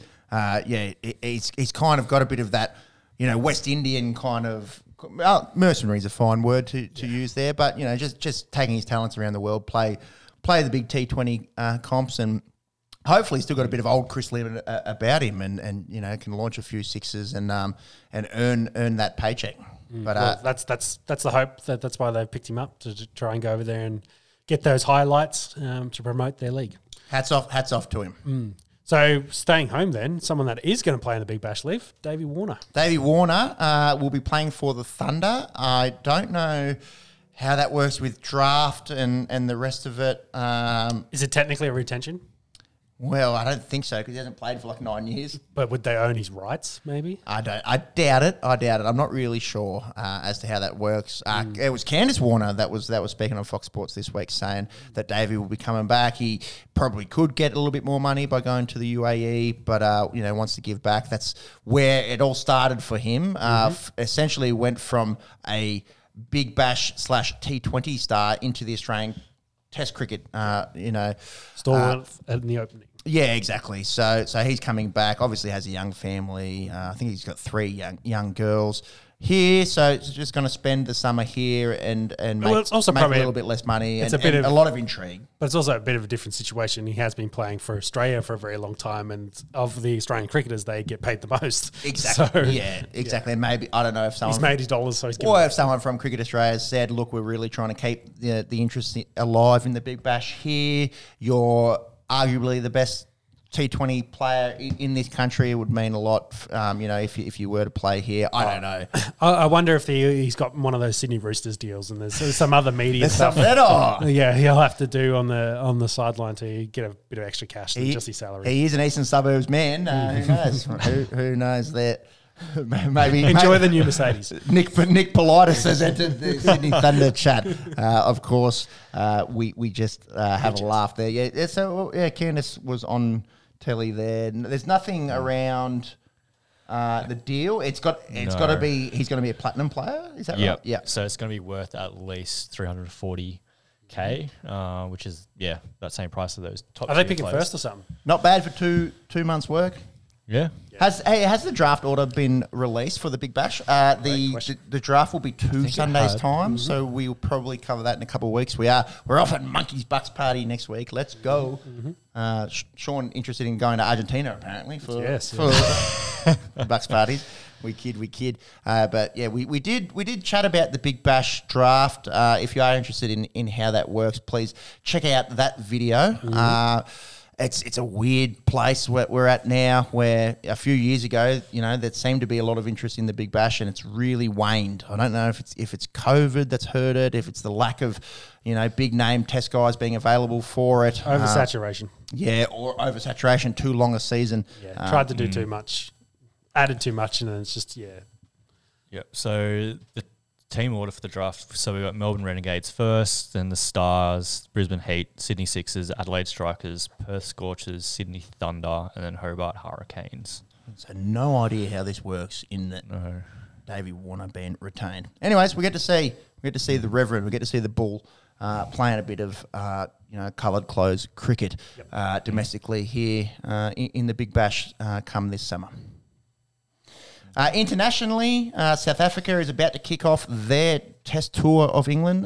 First of 3 tests starts Wednesday at Lords. It's going to be intriguing. There's been a little bit of war of words around Bazball and the rest of it, and the South African seam attack, one of the best in the world, and those English conditions may be a little bit conducive to the way that they like to play the game. England obviously having a very good summer so far, disposing of India and New Zealand. Yes, three against New Zealand, 1 against India. Yep. So 3 tests upcoming against South Africa, the first of which kicks off Wednesday. India are doing that 3 ODI series in Zimbabwe before taking on the best of Asia in the T20 Asian Cup. And then before we know it, it'll be October and we'll have the T20 World Cup here down under. That's about it for Cricket Chat. Let's talk some round ball. What's your sound effect for the soccer? Oh, good question. Good question. Ref, he tried to fucking kill me. Some kind of dive, some kind of diving iteration. I don't know. I need to come up with that one. Leave it with me. I'll have one for soccer next step. But no. It's got to be something to do with goal. Goal! Goal! Oh, yeah. Go! Golazzo! Anyway. Barcelona have done some kind of dodgy deals, it seems, during the week. Give it actually cash. Yeah, well, we were speaking about their big name signings spearheaded by Robert Lewandowski maybe not being able to take the field. That did not eventuate. All 5 of their new signings got registered. A lot of park footy about this, late registrations, pay your fees, et cetera. Where's your insurance? He's not registered. Trying to get deduct the 3 points for a player not being registered. But Lewandowski, Rafinha, Christensen, they all played last night in La Liga for Barcelona. They drew with newly promoted Rayo Vallecano. If you're wondering who they are, they've just come up. They're the 3rd team in Madrid. They're not Real or not Atletico. They are Rayo Vallecano, and they held Barca to a 0-0 draw. So Barcelona sold 24.5% of Barca Studios this week. You might be wondering, what is Barca Studios? They kind of do a bit of social media, a bit of a streaming platform. It seems like it's been a bit of a money pit for Barcelona and Barca TV, and they sold them for a cool 100 million euros, that nearly quarter share of that company. Reportedly, still owe Leo Messi money, still owe some ex-players money. It seems to be a bit of a shit show, but look, allegations of corruption and the rest of it here. Shock me. Reportedly, Barcelona $1 billion in debt. I don't know how debt works when it gets into those kind of numbers. It's, when they say the US is like $1 trillion in debt, you're kind of like, It's just a little bit more. but what happens? Like, do you send debt collectors? You send a few bikies around there, rough up the US, pay your money. Like, I don't know how it works when it gets to that kind of numbers. Anyways, so Barca are going to be able to play all their new signings, of which the most interest is around Robert Lewandowski, and doesn't seem like too much has come their way in terms of sanctions. It's interesting, isn't it? Yeah. It's the old white collar crime, isn't it? White collar crime. Yes. Someone's slinging a little bit of marijuana on the street, lock them away forever. But guys that wear white collars, they don't go to jail. Anyway, Community service, bro. Yeah, a little community service. Interesting to see what's going to happen there. I think Real and Atletico Madrid probably licking their lips with the finance situation with Barcelona. Speaking of Barcelona, Pierre-Emerick Aubameyang is on their in their squad at the moment, and probably won't get a whole lot of game time, given Lewandowski and Rafinha and the likes playing up front for them. He did play under Thomas Tuchel for school at Borussia Dortmund, and has been linked with going to Chelsea. I think he's 33 now. You've got a story there, Monks. Chelsea are ready to sign him as well as Frankie de Jong, apparently.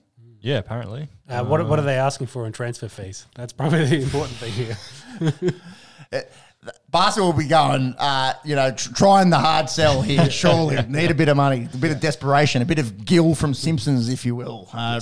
Quite desperate probably to cash in on these two guys. That's it. Just trying to get through this now. So apparently United was going to pay £72 million to sign De Jong. That's a bit of cash.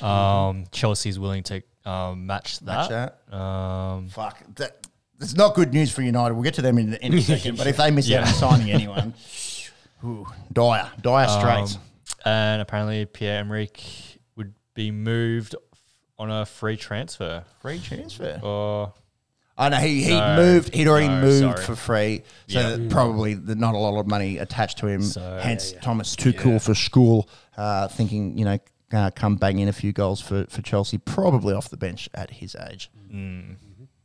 Man United, they are in massive, massive trouble. Drubbed 4-0, not by Manchester City, not by Liverpool, not by Chelsea, but by Brentford, the Bees. They knocked in 4 in the first half. As it stands, United, yes, it is only 2 games, but they currently sit dead last. The first goal was just a comical error from David De Gea. He was pretty remorseful in the post-game interview, and then some really scrappy defending. And Brentford, before you knew it, were up 4-0. Apparently trying to play a bit of a different style under Ten Hag. I think they lined up in a 4-3-3 last week against Brighton. They line up in a 4-5-1.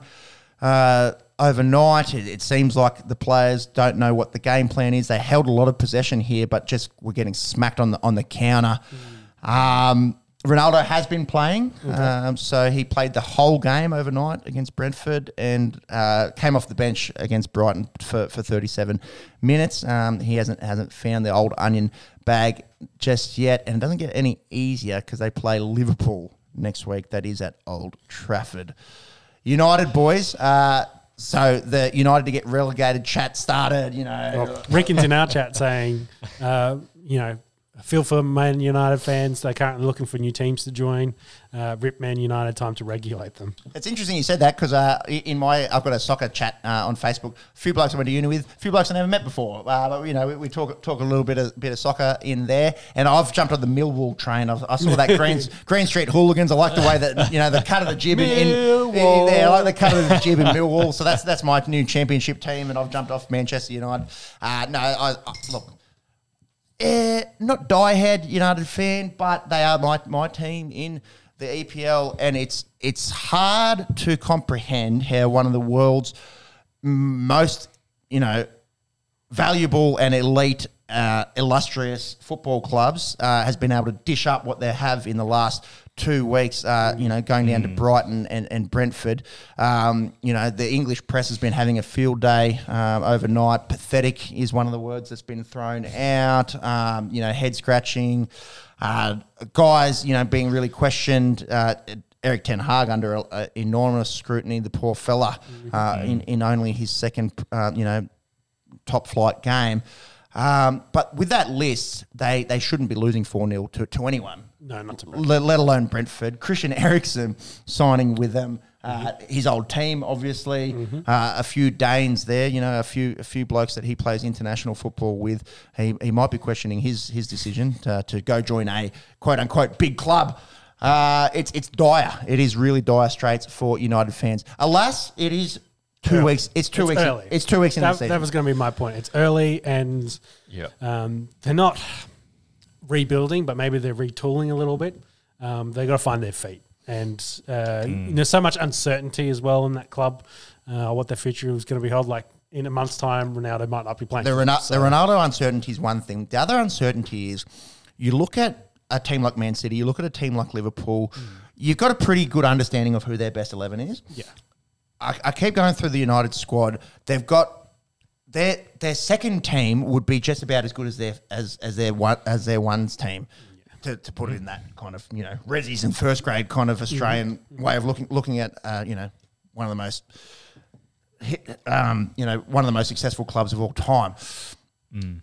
They've got a lot of talent that doesn't play, especially defenders. They've got quote unquote world class defenders that aren't fitting into that best 11 at the moment, and just some guys that I just don't know if they're proven. Poor Fred cops a lot from Brazil. Fred of 4 letters in his name, fame, but he just seems like he's a step slow and gets found out a fair bit. Obviously, De Gea had a stinker, but United legend, you can probably forgive him for that. All the question marks around Ronaldo, that can't be good for the rest of the team moving forward, and just maybe a bit of a lack of interest. That they kind of tried to part ways with your Paul Pogba's, of maybe care more about themselves and less about the team. Those kind of guys last year, but I don't know if they've replaced them with guys that their heart's involved with the team. But like we said, 2 weeks, maybe Ten Hag can kind of instill some kind of structure and a finite, best 11 out of this squad. They dominated the possession. They created plenty of chances. It was just really scrappy defending, which came unstuck here. They may lack a little bit of direction currently. So see what they are in a month's time. Indeed, if they're 0-6 by that point. Could you imagine? Could you imagine? Big test against Liverpool next week. It is at home. What else happened in the EPL, Peppy? So outside of that was really the big talking point. City looked pretty good. 4-0 demolition of Bournemouth. Bournemouth were paying 36 Australian dollars to 1 to win that game. Man City at $1.06. Their new star striker Erling Haaland paying $1.30 from Sportsbet to score a goal. City kicked 4, he kicked 0. So interesting there. They can do it without him. They're short price favourites to win the whole thing. As we spoke about last week, Arsenal have started off pretty well, 4-2 winners over Leicester City. It was Gabriel Jesus, the ex-Man City striker, that looked pretty good for them, and a massive matchup tonight in Chelsea and Spurs, 2 London teams that will both be looking to push City and Liverpool this year. I think this is probably a really good litmus test for where both these clubs are at. I think Spurs especially have added depth. I spoke about it last week, but they're third favourites to win the whole thing. And this will be a really good test for them tonight. But yeah, early days, essentially the takeaways are, United historically bad. Everton also, after last year not looking great, not looking great again this year. And it's the who can stick with Man City and Liverpool story. Did Liverpool play? That is not on that list. No, they play Monday night. They play, and they only drew, I think, last week. Drew with Fulham last week. Yep. So still a little bit unproven, but it's seems like it's going to be the 2-horse race and who can stick it with City and Liverpool. Very good. NFL news, let's go. Green 19.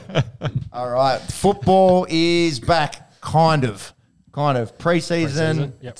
Wasn't any major injuries to come out of it. It was a big scare for New York Jets fans. With Jets have had a bit rough with Zach Wilson of MILF hunting fame going down with a non-contact knee injury. You always worry when they're non-contact. Scans came through today. You read this? The reports are bone bruise and a meniscus tear. So they're saying anywhere from 2 to 4 weeks. I think they were saying potentially a clean-up surgery for that, but they're hoping to get him ready for week 1. So there had been some reports that maybe the Jets would be interested in Jimmy D. They do have Flacco there as the backup. But yes, I think Jets fans can breathe a sigh of relief. He'll sit out the training camp, and we'll have to see what it looks like when the games start for real. Massive sigh of relief. Yeah. Unfortunately for them, Miko Belton. Yeah, the big left tackle. Yeah, did his knee, and it looks like season done for him. Marcus, can you just chase up there on Miko Becton? I think it was ACL. One of the biggest tackles getting around in the NFL. I'm sure Jets fans will be hoping that it's not the worst case scenario, but have you got any news there? The other thing out of that Jets Eagles game, did you see Jalen Hurts get belted so late? They That's a big time. Did you see the Eagles coach? He yelled out across the field. He's like, Salo, what the fuck? Fair enough. Yeah, it was big time late. Fair enough. And in preseason, like, not that that's okay in a championship game, but you kind of like, oh well, it actually means something. Yeah, Whereas, they're playing hard. That's a big faux pas in a preseason preseason game. He was fine, luckily, bounced back up and played pretty well actually. Young Jalen Hurts, he was perfect in that drive. But it's not what you want to see in preseason. Lots of people think that these games maybe need to be reviewed, or how many they play. Yeah, well, starters not even playing him at all. Yeah, they've reduced it to 3. Across the league, really, most starters only, if you played starters, got a drive, and that was it. They might play a quarter next week and then sit out for the third game. Overall, not a lot, but they seem to be selling well and get good viewership. So, dude, some of the crowds were crazy. Yeah. So I watched the Niners and Packers yesterday. Mm-hmm. Probably 3/4 full there at Levi Stadium for a preseason game, which is nuts. Yeah, but they did get to see a decent amount of Lance. Trey Lance, he looked pretty good. He did look good. He looked pretty good.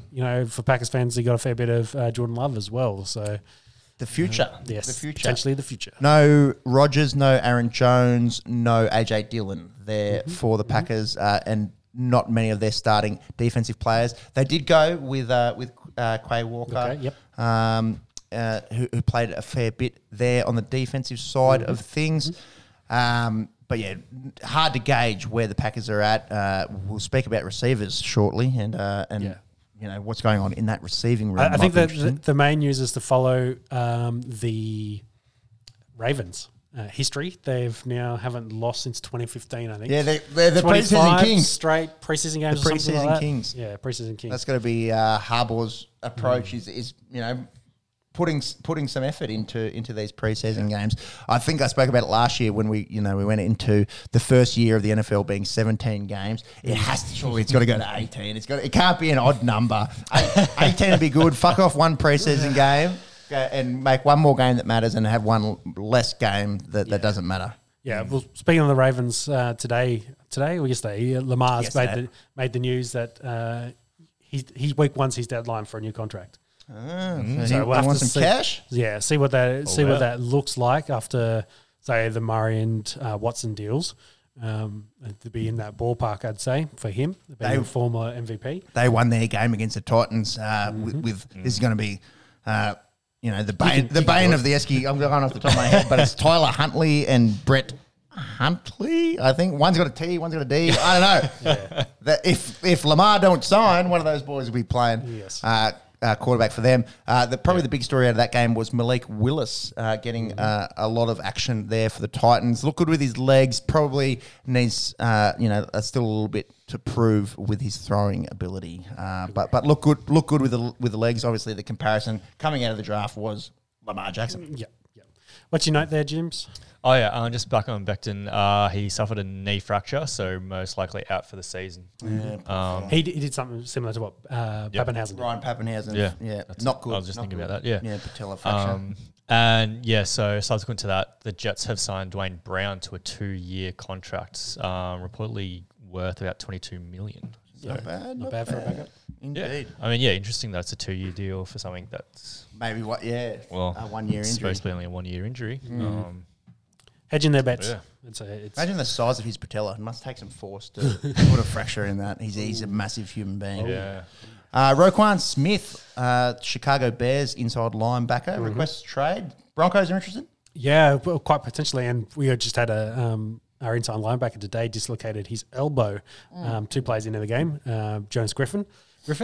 So now that injury looks really nasty. The bounce back from it can be quite quick. Quite quick. Yeah. But even still, for Denver, and they're not the only one. Inside linebacker can be a bit of a hole. And Smith coming off his rookie deals, looking to get a new deal, doesn't feel like Chicago value his talents. He's now holding out officially. So he, of course, didn't play in their game and is away from the club. But yeah, I'd say he have plenty of suitors. He's, I think, led the tackle count for a couple of years as well. And he's been excellent since he got drafted. So a lot of clubs would be there, and I put the Broncos there because he could be, the icing on top. Though we probably don't have a lot of collateral picks wise to trade after. Already down the house. Yeah, with Russell Wilson, and I don't think we'd really want to give players as well in that hypothetical scenario because we're looking to potentially fight in the AFC West, make a playoff run, etc. So we'll have to see. And while we stay on Denver, officially sold this week. With the Is there a owners. price? I think we We looked at it a few weeks ago. Yeah, it was. Oh, was it over $5 billion? Yeah, 5 point something. Yeah. To Dr. Evil money. yeah, essentially to the Walmart group. $4.65 $4 billion. Yeah, US, 4.6 billion. I'm Didn't quite assuming. get 5. Yeah, USDs. So unanimously voted up by the ownership. So it's been official, and they've been stamping their kind of look on there. One of the Walt family is the CEO. They've announced a new team president as well, and someone else they've added in that list as well. And we talked about Lewis Hamilton last week. So they've got some new names, some new faces there. See what that means for Denver as a football club going forward. New stadium, new jerseys. That's all the recent chat. We'll have to see what happens. Exciting as a Broncos fan? Yeah, definitely. It's all new, and honeymoon phase. We'll see what it's like after 5 years of the wedding, and whether we're looking elsewhere. Stale, sex life slowing down. Yeah. Okay, all right. I suppose it's a stupid question, but they stay in Denver, obviously, for Yes, yeah. Short I and think long they're term. happy with the fitness, with the what was I saying? The future, maybe. Future? They're Fit future? Yeah, they're happy where they fit. They're happy with Denver. They're happy with the market. A lot of history there. Yeah, yep. I think as long as it's making them money, they'll be quite content. But they've got all the money in the world anyway. So we'll have to see. They've got a lot of good ownership. A lot of good faces in there. We'll see what it looks like.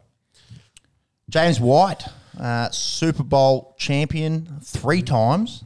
Tom Brady's safety blanket for a while out of the backfield there. Put up some crazy numbers for receptions as a running back. Never really established himself running the football, but definitely In a committee for a lot of it. in a committee and a key piece of Bill Belichick, Tom Brady offense. 3 Super Bowl rings, nothing to sneeze at. That's for sure. Announcing his retirement. After 8 years in the league. So Did you follow this story at all? Was there any kind of reason or just over? I didn't see a huge reason, but maybe a little bit of writing on the wall as well with where the club is in their running back room, because they've got a lot of good talent there. Damien Harris, drafted Pierre Strong, Ramondre Stevenson coming along. So whether that kind of impacted it a little bit, and also getting up there in years as a running back, and didn't really want to try catch on with another club. Probably made decent money, so I think he's happy. Good on him. For my Go out on summation. top. Go out on top. Good on you, James White. There, it does. It doesn't make any kind of make it any clearer, I suppose, the fantasy implications for New England Patriots running backs. We were big last week on Damien Harris, and I suppose this just makes you a little bit bigger on Damien Harris. We will talk fantasy in just a moment. Yeah. What do you got there from your notes of week 1? Yeah, so I watched the Packers. You obviously watched Denver, the Broncos. Did you catch any Bucks? No, not today, no. They went down to the Dolphins. I just saw the numbers. I saw Kyle Trask played pretty much the whole game. That's probably going to be the move going forward after Tom Brady when he retires when he's 88. Going forward. And for the Dolphins, I can't remember the quarterback's name, but he played the whole game. Tua Tyreek did not feature. Probably the talking points from week 1 in the preseason, Desmond Ridder, the Falcons' early draft pick, the quarterback. He threw for 2 touchdowns, ran for 59 yards, maybe pressing Mariota. Mariota scored a touchdown with his legs as well. So and he played the first drive, looked okay.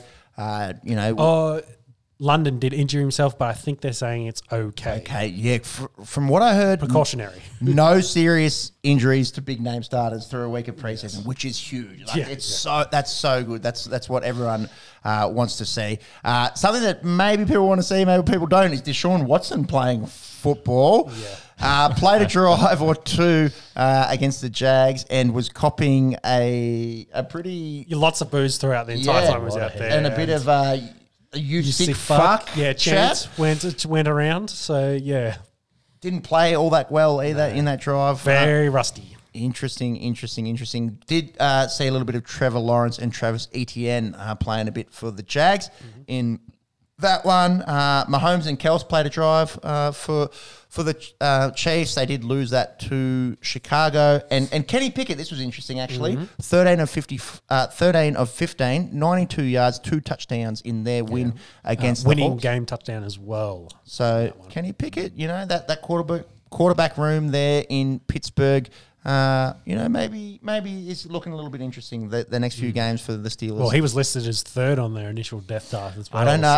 So I don't reckon he's 3. I don't think he's 3. Yeah, I think he'll definitely skip over Mason Rudolph. The question is, will he beat out the veteran in Trubisky as the number 1? Fair statement. And for the Seahawks in that game, Drew Lock and Geno Smith pretty much played equal and pretty similar numbers. I think Locke just outplayed him. I think he was like 11 of 16 to Smith's 6 of 11 or something. So okay, Locke was 11 of 15, 102 yards. Smith was 10 of 15, 101 yards. But very similar. Yeah. Locke had the 2 touchdowns. They have the 2 touchdowns. There was only the touchdowns difference, pretty much. Yeah, they've for Jimmy G watch, it's probably Browns depending on the suspension. Maybe Jets, depending on Wilson. We think he's probably all right. Otherwise, maybe Seahawks, depending on how their preseason goes with the rest going forward. So, yeah. That's week 1 in the books for the preseason. We've got games that matter coming up pretty shortly. But this time of the year, we like to talk NFL fantasy. We have done it the last few weeks. We did a rookies video early on. And then a quarterbacks one, followed by a running backs one. Today we'll be discussing wide receivers. Sean's done the research into who you want to go after and who you want to be cautious about in your fantasy draft. I'm going to go for a quick toilet break. But get us underway here, Sean. You're pretty happy with the top 10 receivers? Run us through it. Yeah, well... Overall, as a statement, the wide receiver class is very deep, and that probably is a reflection of the last, say, 3 drafts, which have been very heavy on wide receiver talent. It means that, there's a lot of good available guys there ready to be picked up. So speaking of 10, the top 10, and depending on your list, in this range are going Lamar Chase, Cooper Kupp, Devontae Adams, Justin Jefferson, Stephen Diggs, CeeDee Lamb, Mike Evans, Keenan Allen, Michael Pittman, and then I've got T. Higgins in here. But we'll get to that in a minute. We'll start with Cooper Kupp and Jefferson. They're going potentially... they're going in the first round, and they kind of flip back and forth depending on which one goes first. Average draft position, they're about the same. Your preference, essentially. Overall, then... Yeah, overall. So then Chase is then the next one very close. So you got Kupp and Jefferson going in the first very early. Chase is kind of sneaky into that first round, depending on the team's, the league length. But usually he's going very high in the second. The rest of those guys in that 10 we just talked about are going in that second to third round kind of tier, and there's anywhere from, say, 15 through to 30. So on this list, I think the guy that probably I like the most with super undervalued is Keenan Allen. He's been excellent there, had a huge amount of receptions. Definitely a lock for for wide receiver 1 there at the Chargers. He will get a lot of ball. And he's great value in that third round. He's kind of going there as, as wide receiver like 8, 9 or 10, depending what list you look at. So he's, kind of floating in that round. I think that's great value. And if you can pick him up in the third, maybe even as your first wide receiver, if you've gone to running backs, still you're getting great value there, and you can be happy with that. That kind of leads us, I guess, into Higgins. which is interesting because depending what list you look at, anywhere from 9 through to 12 is kind of where he's floating. But he's the first wide receiver 2 on this list. But he kind of gets wide receiver 1 type looks with the Bengals, considering how much they pass the ball and score touchdowns, etc. They did have over 1,000 yards and 6 touchdowns last year. So you reckon the Bengals can still have enough production between Chase and Higgins to make them both very and Tyler viable? Boyd's probably even viable there as well. Like they're the way they play football is volume passing. So yes, I think he's definitely got lots of looks. Is he top 10 in fantasy wide receivers? Well, he was wide receiver 22 last year. Like I said, he's going wide receiver 12 roughly. Depending on lists, as I said, up to 9. But it kind of depends on order. And I think you threw in there Tyreek Hill and AJ Brown as questions. Hill was 6 last year, wide receiver 6. AJ Brown was 32, but was hurt. Hurt for about 6 games. Yeah, so you can weigh that up. Will be wide receiver 1 at Philly. Yeah. And Higgins, was 22.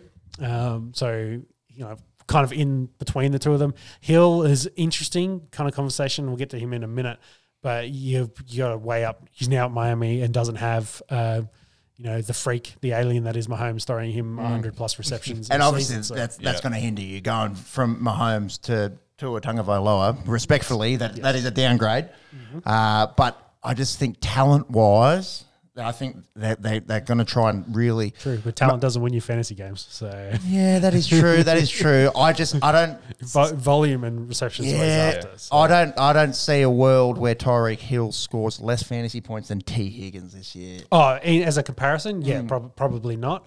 But you just got to weigh up potential risk there that, yes, he gets fed a lot more with the Chiefs. Mahomes can throw the ball up to 50 times in a game, whereas I think Tua will probably average only 30. So, that's 20 less passes of volume, every game. And then also he's got a very good running mate there in Weddle. But, Chiefs had Kelsey. So I guess you have Kels. So I guess there's a comparison there that, they had two good wide receivers. So we'll see.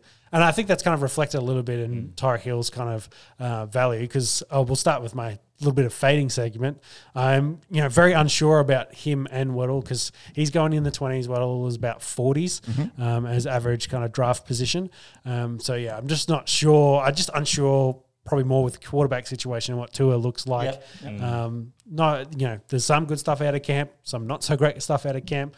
Probably won't see a lot in preseason, so you've got to weigh up the risk of what that actually is going to look like when they get into there. So, unsure about those two purely based on quarterback play as your issue. So we'll have to see.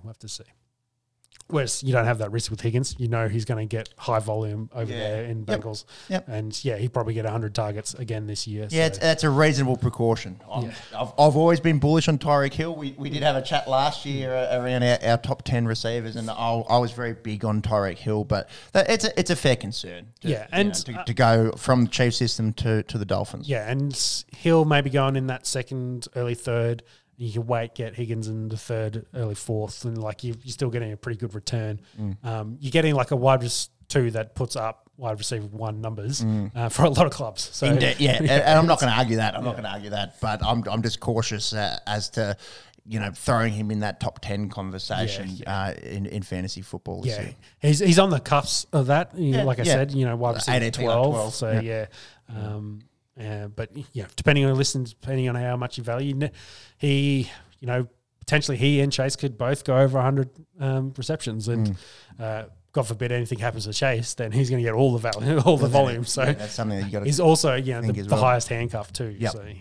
So time will tell. Let's talk about Deebo Samuel.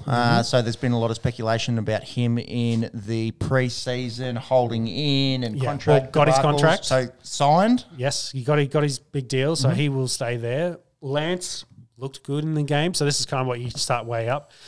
He's averaging in the 20s. I'm still, at this point, kind of fading him, as in I prefer to go look elsewhere because I guess I'm still unsure of his usage. Had the complaints about playing running back. His overall scrimmage yards is what made him very valuable in fantasy last year. So if you remove a lot of that RB and he's focusing more on as a wide receiver, then maybe he's not valuable at that 20 average in the 20s there as an ADP because maybe he's more like a 30 or 40 range. Yeah, I think that's fair. Yeah, so I'd be very skeptical of drafting Debo in the second round. Yeah. And early thirds as well, potentially. Because you still have questions there as Lance's quarterback and then what his role is with that offense, what they're going to look like going forward. But so that's my concern there. Also, fading Johnson from the Steelers. Currently going in the 30 and 40s. We talked about it before. QB a big concern. Pickett was third, as we mentioned before. Mitch currently 1. And if Mitch Trubisky is their quarterback, I'm probably avoiding a lot of Steelers wide receivers. Yeah, Allen Robinson says high probably of being overdrafted in fantasy and not probably producing that much. Yeah, just risk, just scary. There. The risk is scary. Deontay Johnson put up some pretty big numbers last year. Obviously, different quarterback situation. Yeah, going from a Hall of Fame quarterback to a flame out. To who knows? Flame out to who knows? Flame out. Cop that. Yeah. Flame out. Yeah, or a rookie in Pickett. We'll have to see. And for that reason, I think there's other with the wide receivers and with all the classes that have come out, I mentioned before. There's just so much potential available good guys that you could pick up instead. And that's the difference, isn't it, when we're talking receivers to talking running backs? Running backs, you've got to go hard early, whereas there's so much depth with receivers. You could probably take a punt with just about anyone in these sort of mid-draft selections. Yeah. So probably you have to consider that when you're talking about it. It's probably not as vital as and where the league is and where some of those teams are, it's high volume passing, so wide receiver 2s are even very valuable. Indeed. So for that reason, a lot of the guys here in my fading segment are QB related. So Amari Cooper again, he's currently going in the 60s. I'd probably avoid without the knowledge of the quarterback situation. Who's it going to be? Who's it going to be? Yeah, if Watson does get a season long suspension or even a 12-game suspension that there's been chat about, ban him for life for doing a shoey. Do they turn to Jimmy G and maybe that alleviate some of that concern? But otherwise, they've got nothing there. And we're also talking about a quarterback that's not on their roster at the moment. Correct. There's so much speculation involved here. Yeah, and then someone like following that trend, DK, you can even throw Lockett in this regards. Who knows who their quarterback's going to be? What's the ADP on DK at the moment? 50s. He's going in the 50s, so actually higher than Cooper, I believe. Wide receiver 21. Yeah. So wide receiver 21. I'd be bullish on DK here. And again, I know we just said talent doesn't win you fantasy comps, but I just think he's such a good receiver. I don't know if it's going to be Locke throwing him the ball. I don't know if it's going to be Geno Smith. I feel like he might be worth taking a punt on just in how talented a footballer he is. But also, there's a QB risk. I'd say if Smith's his quarterback, then I think that leads more to Tyler being more valuable there. Because the deep threat. Yeah, whereas Locke loves the deep ball and throwing it deep. He loves relying on his arm, which might lead better to going to DK there. And you've seen a lot of Drew Lock as a Broncos fan. Yeah, and he turned his rookie year with Cortland Sutton turned him basically into a wide receiver 1 because he could go up and get those deep balls. So looking forward to the Wilson and Sutton relationship. We'll get to that in a minute. But that I think for DK that's probably the preference for quarterback, but then also, you got Locke there, who's had struggles, playing for Denver for a very long time. So, of those guys, I'd avoid them and be focused more on Brandon Cooks, who's been, I guess a forgotten man there in Houston, super underrated, but he's also been super consistent, 1,000-yard seasons after 1,000-yard seasons. Really, Nico Collins, maybe they're like they don't have a lot of other options there, so he's going to get a lot of ball thrown in his direction. So a lot of high volume his way, and David Mills hasn't been bad. That's the other thing. I thought he was impressive last year, Davis Mills. The neck is impressive. So the Daily Cherry Evans of the NFL. Yes. I agree with you. I think Brandon Cooks is criminally undervalued. And going in this range and 50s around all these guys, I'd be picking him over the other one. And PPR. If you're in a PPR league, you're probably not going to get a whole heap of touchdowns, but probably will catch a lot of balls. Yep. He's kind of Jalen Waddle-esque in that, looking at that screen game, that short yardage situation. getting those 8-yard screens, PPR, thanks, 1.8 points, put it in the bank. Yeah, well, and thank you for the segue there, because Waddle currently going in the 40s, and we talked about the concerns there with Tua, the volume. Will Hill take a lot of volume away from Waddle from what he had last year, because he really didn't have too much of a running mate over there that they could rely on consistently. So I think 40s is like high for him, considering I think Cook's probably got better value overall. So yeah, that's too much. 4th round, 10-team league. Yeah, or 4th or 5th round. Yeah, I think that's a bit too eager on Jalen Waddle, considering he's wide receiver 2 under unproven quarterback. I'd rather a wide receiver 1 in Brandon Cooks under an unproven quarterback. Yeah. Can you look up McLaurin for me, Jimmy? What's your thoughts there? Well, I'll get to that. We'll get him the ADP because so Mooney is the next one going. Darnell Mooney, going in the 60s. Has a pretty good relationship from Fields. Did have a great catch today when they were both on the field. But I guess I'm in a wait and see mode with them. I want to see Fields probably will play a decent amount throughout the preseason going forward as they work him up. All accounts, he's been good in training camp. Then I've also seen a fair bit of air ball footage as well. So we'll have to see what that looks like. He'll be their number one. If there's, with no Robinson there, there's basically no real other options as well. That's such a weak wide receiver group. And I think Harry got injured as well, N'Keal Harry, during the week. So, yeah. I think he's probably good value there, but I also just want to wait and see what their quarterback situation is going to look like. If Fields kind of looking like he's taking a step in these preseason games, then I'd be more comfortable there in that 6th or 7th round for him. Where's McLaurin going? Yeah, Scary Terry. So been a favourite of you. You've highly rated and has the numbers to back that up.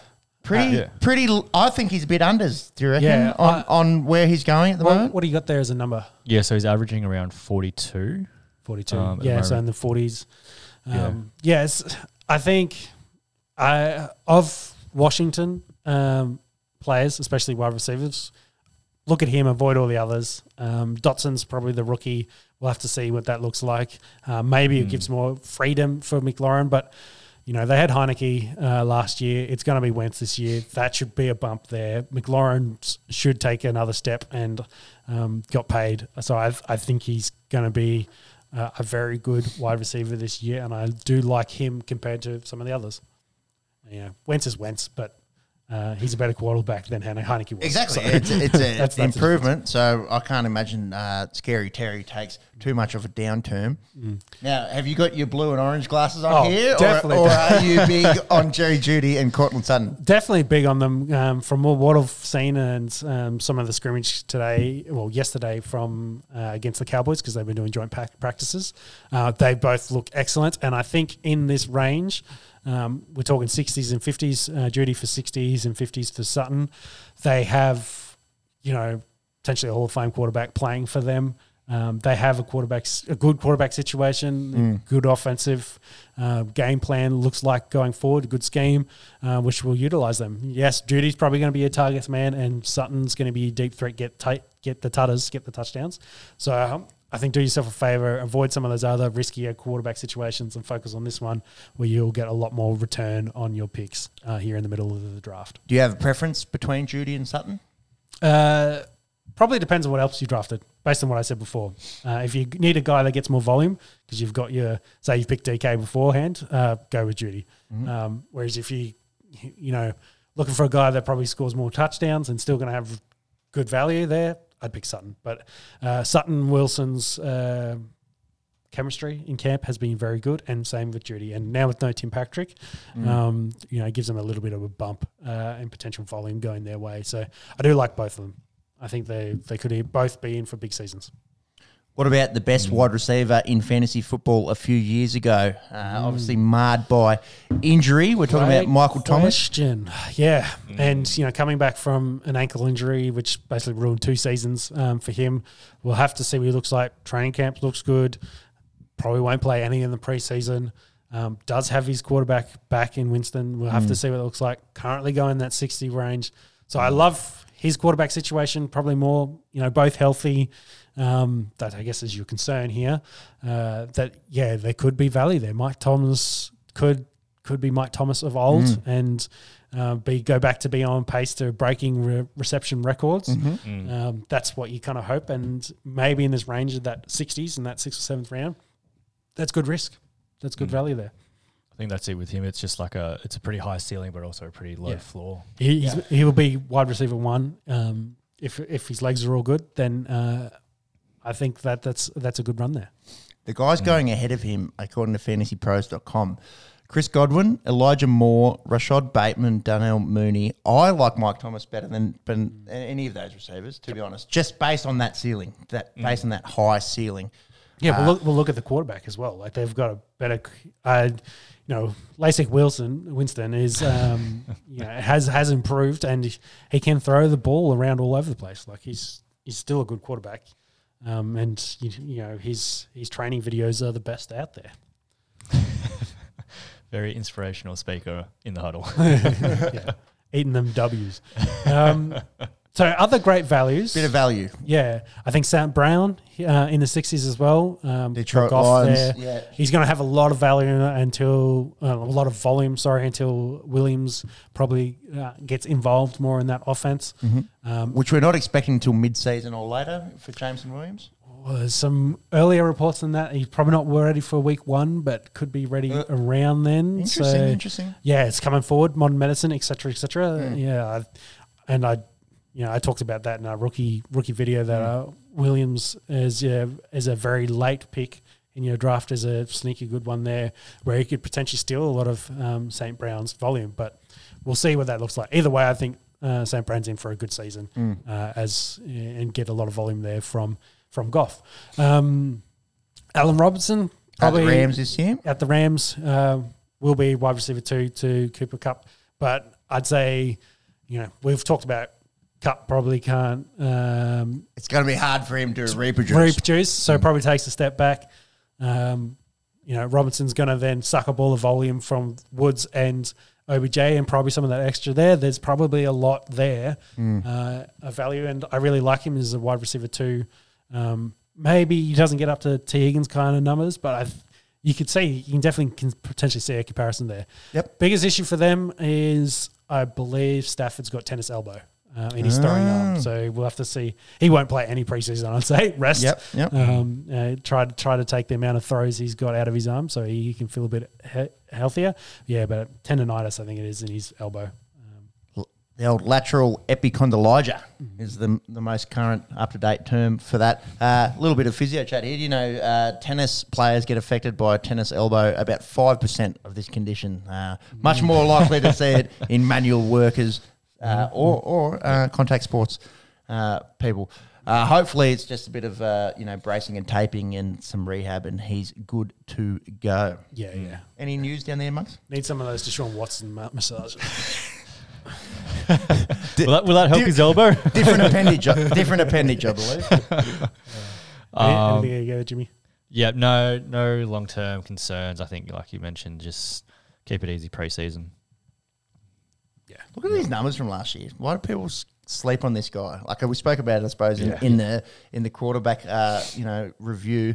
41 touchdowns, 17 interceptions, nearly 5,000 yards, and a Super Bowl last year for Matt Stafford. Yeah, and you got to remember, no Woods, no OBJ. So you got to say that's 40 touchdowns. Maybe 10 of those go Robinson's way. Yeah, which is huge numbers. Yep. Maybe he gets 1,000 yards. Yeah, no, still huge numbers. Yeah, I like it. In the 60s, great value there, I'd say. And then I've added Elijah Moore, and it might depend on who plays quarterback. Things have changed since early. Was it early this morning or yesterday? So things can change. But Elijah Moore, by all accounts, has won the wide receiver 1 job there at the Jets, kind of beating out Wilson and Corey Davis, etc. So they've kind of taken second fiddle to Moore. So it would be interesting to see what his role is. I'd say it'd be high volume targets. Than maybe Tutters, but he's probably going to sneak in a few touchdowns definitely there. And we'll have to see what it looks like with when Wilson gets back. But in the 70s there, 7th or 8th round pick as a wide receiver 1 with a young football team that's probably going to have a good run game, be better overall. I think that's good value there for a guy that could take another take a leap in his second season. Yeah, he showed a bit of promise last year, especially towards the back end of it. Obviously, quarterback situation and the rest there, yet to be confirmed. But I think Elijah Moore, if you can get him 7th or 8th round, you've done pretty well.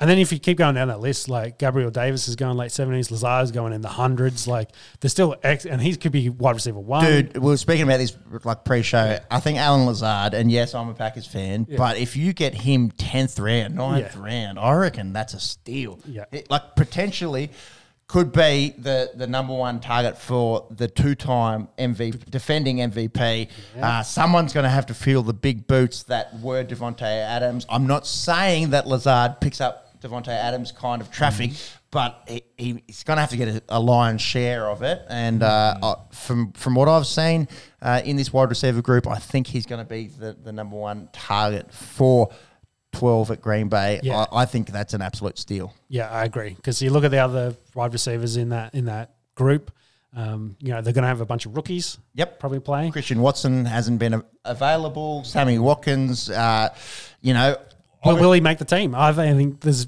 legitimate questions where Watkins makes the team with some of the young fellas. Agreed. Randall Cobb, obviously. Probably makes the team because he's butt buddies with great mates with 12, but friends, so. I don't think he's going to be wide receiver 1. I think the Lizard, Alan Lazard, is a steal there if you can pick him up in, say, the 9th or 10th. Yeah, agree.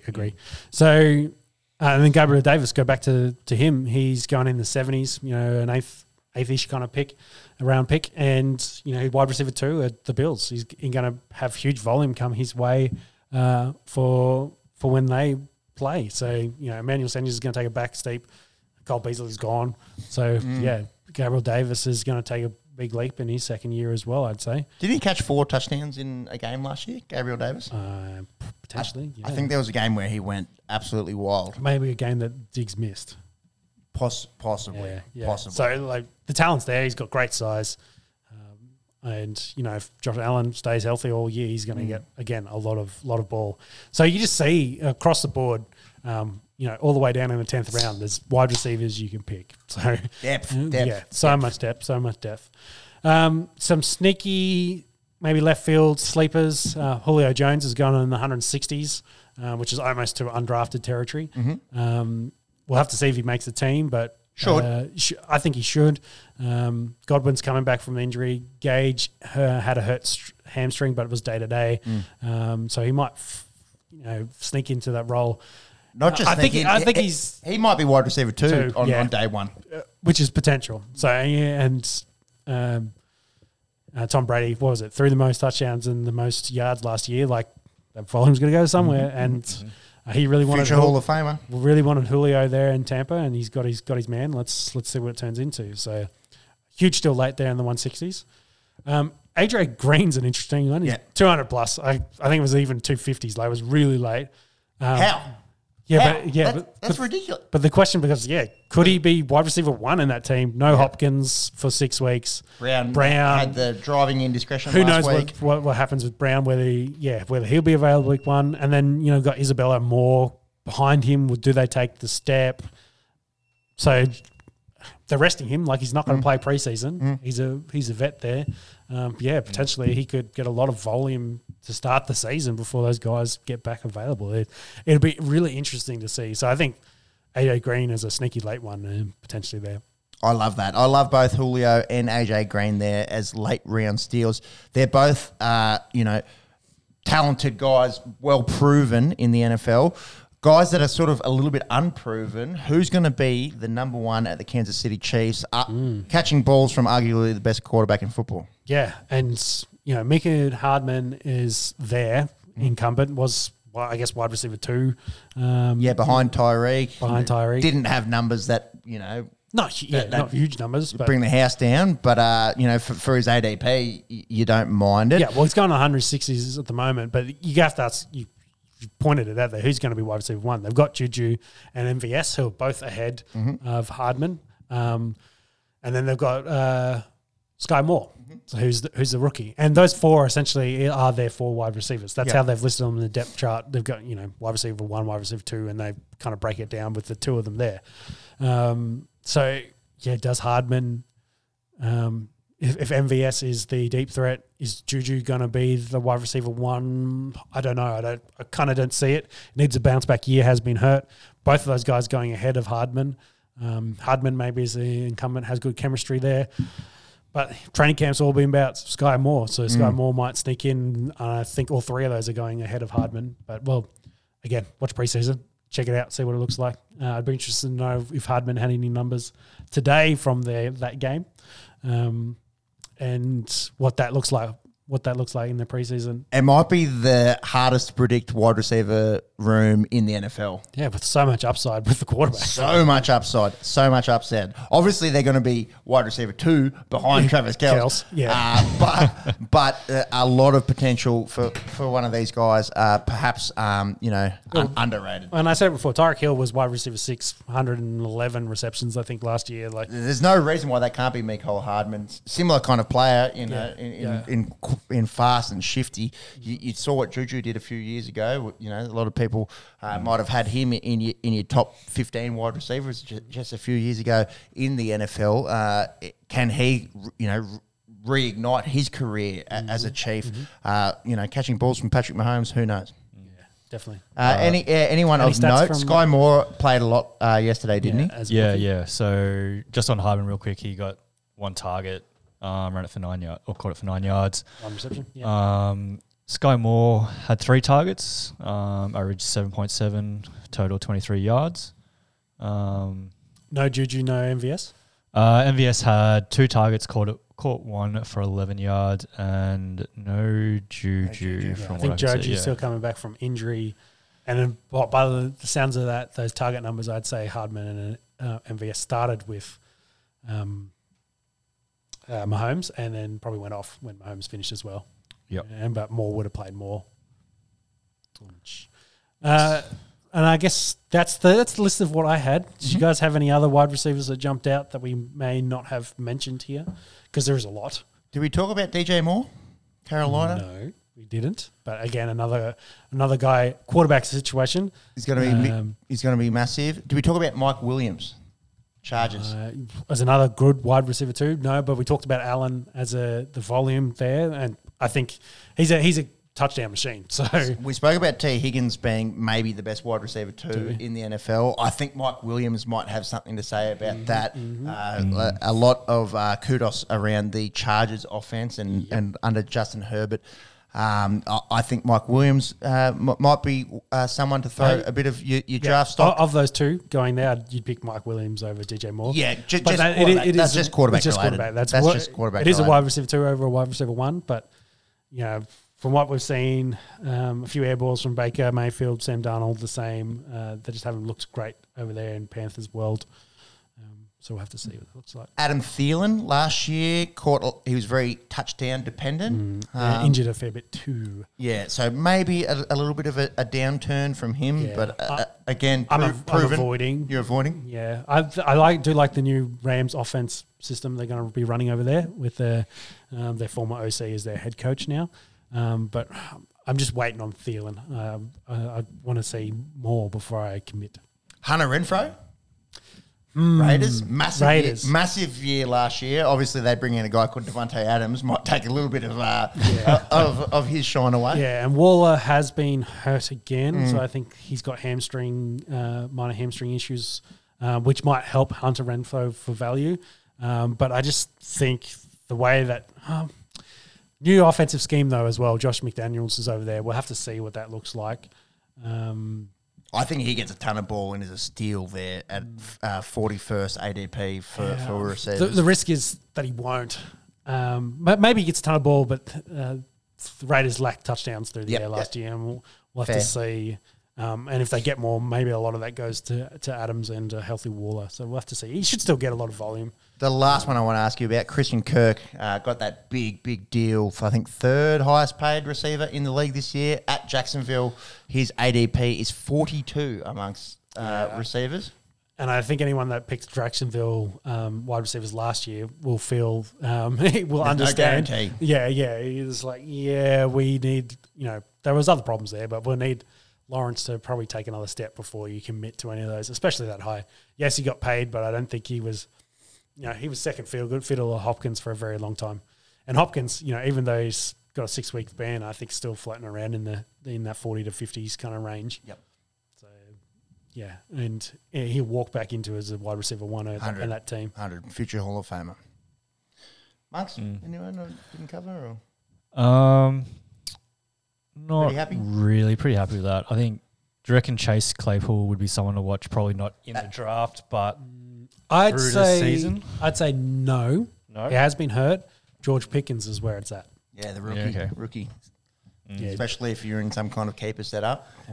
Yeah. He's been blown away training camp. He could be the next, big Steelers wide receiver, and they go through him pretty quick, and they draft him.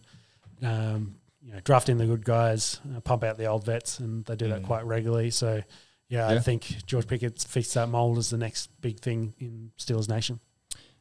Here's the take-home message: we're nearly down to the 50th projected receiver to go in this draft. There's not much running back depth. There's a lot of receiver depth. You probably need to get some good running backs early, and then you can take a bit of a punt, perhaps, with your receivers later on. Yeah. Agreed? You pick running back 1, 2, maybe even third round, and then you just pick wide receivers for the next 10. Yep. You're probably going to hit a few of those darts are probably going to land. That's right. And you're going to get value. And your quarterback is Brucey from longest yard. Yeah. Knew I shouldn't have had that popcorn. Yeah. Oh, you can take Matthew Stafford late. I agree. Yeah, there's lots of ways of strategy to structure it, but overall, there's lots and lots of depth in the wide receiver rooms because of the amount of talent that has been coming out from the last 3 drafts. Let's go. We're nearly at real football games. Only a few weeks to wait. That'll bring us into our On the Esky final round. Ding, ding. Okay, so a little bit of UFC news first. So Jared Cannonier coming off that loss to Israel Adesanya. He's going to fight Sean Strickland. UFC 283, is this confirmed? And Strickland coming off that loss to Pereira as well, so who are going to fight for the belt. So both middleweights trying to regain their momentum in the middleweight division. I'm not sure of the UFC. I knew it was towards the end of the year. Was it 283 or is it a different one? 283 is upcoming, nothing announced. Is that what you're saying? Yeah, nothing announced for 283. Yeah, maybe it's too far away because I think it said October, which is actually not would that be far earlier away than 283. That'd be like 280, 281. Maybe just search Cannonier Strickland and Glover Teixeira and Yuri Prochazka going to run it back. Mm-hmm. It looks like that's confirmed, and that's going to be at UFC 282, which I think's December. So much. That's so cool. Like that's one of the all-time fights in UFC history. I think it's running it straight back, and fair enough too. Yeah, it makes sense. Teixeira was winning that fight. Would have won it if they'd gone the next minute into judges' decisions. But then there really hasn't been anything else in that division kind of take another step up to I think does Jan fight soon? I think. Blachowicz. Yeah, Blachowicz. I think he's got a fight coming up. And then that's probably to get him back in that conversation, and that will then be who he'll get to. Well, if he wins, he'll get the winner of this. Yep, fair. Did you get a date or an event for that Cannonier Strickland? It's in the works, but they're looking at looking for it to be the main event for UFC Fight Night event on 15th of October. Yeah, in October. Okay, cool. Yeah, at the October. Just around the corner. Do you have Jan's opponent? I'm bringing that up. Working overtime. It is. Yeah. Not getting paid overtime, right? I'm probably on the wrong website as well. Anyway, UFC ESPN San Diego was today. Two good fights in this one with the featherweights and bantamweights being the main events. What did you see, Beppy? Yeah, I watched this Nate Landwehr, David Anama fight as the co-main between two featherweights who just exchanged bombs for 3 rounds. The commentators were hammering it up. They were saying it's the fight of the summer. It's, one of the all-time UFC fights. maybe a little bit overs. However, that said, was an excellent It's still fight. an excellent fight. The crowd loved it. They exchanged big time, and there was a lot of speculation as to the result. So one judge scored at 28-28 draw, and then two judges went 29-27 to Landveer. Essentially, the first two rounds was just unloading can of whoop ass on David Onama, and then Onama rocked him and nearly knocked him out in the third, but Landveer lucky enough to hold on. He's a bit of a showman, He's Great promo afterwards. Yeah, exactly. He's probably not doing too much in the featherweight division as a 34-year-old moving forward, but a really entertaining fight. Check out the highlights of that if you didn't see it. And then the big draw card in this one was Marlo Chito Vera taking on Dominic Cruz.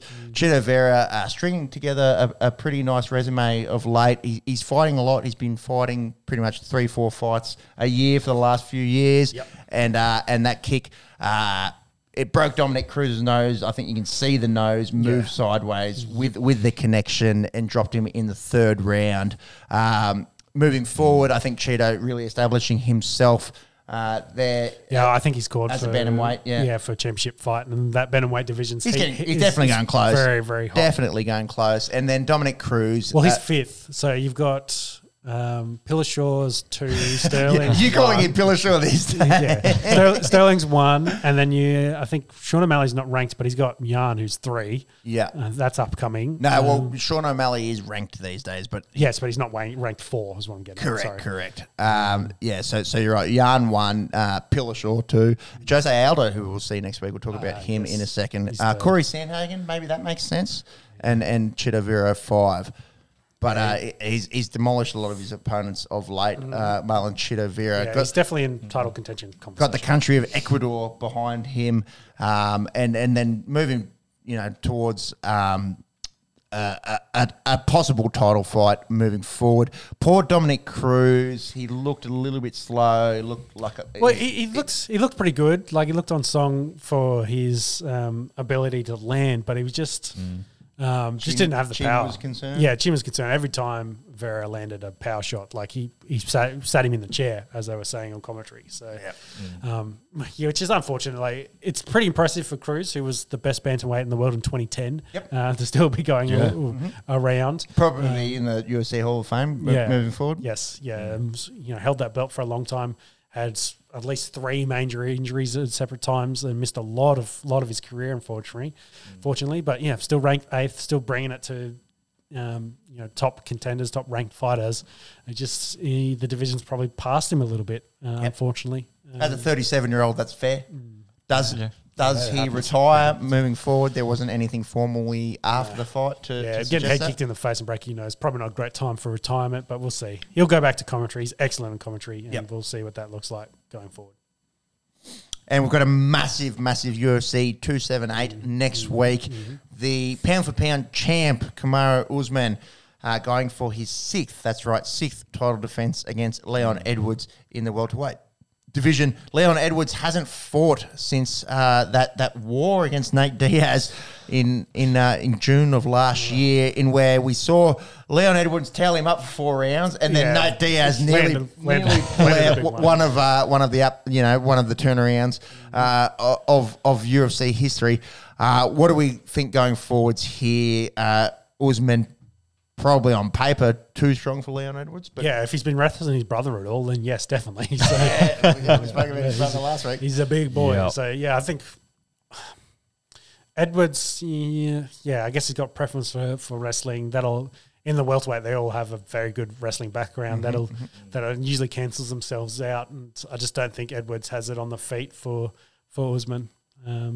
I think Usman's definitely taking that step forward, and not to completely write him off and say he's going to shit the bed, but I just think it's Usman's fight to lose. Yep, it's a tough ask going against the pound for pound champion of the UFC, a bloke that's already defended his title 6 times and is making a case to be the best welterweight of all time. Our friends, unofficial sponsors at Sportsbet, have Kamaru Usman at $1.28, Leon Edwards $3.74. Fair. Very fair there, I'd say.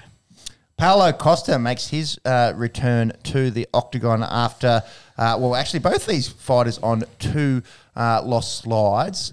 Costa being the 6th ranked middleweight, obviously, fallen from grace since that Israel Adesanya fight. And Luke Rockhold, who went up to light heavyweight, actually lost to that man, Jan Blachowicz, that we were just talking about before, and also Yoel Romero. Coming back down to middleweight, obviously. Where he won the belt. Won the belt, an old head, a very talented fighter, going up against Paulo Costa. How do we see this one playing out? If Costa doesn't hit the goon bag, he'll win this. It's gone from he was a bit tired to it was a nice drop of red to it was goon of fortune. Goon of fortune.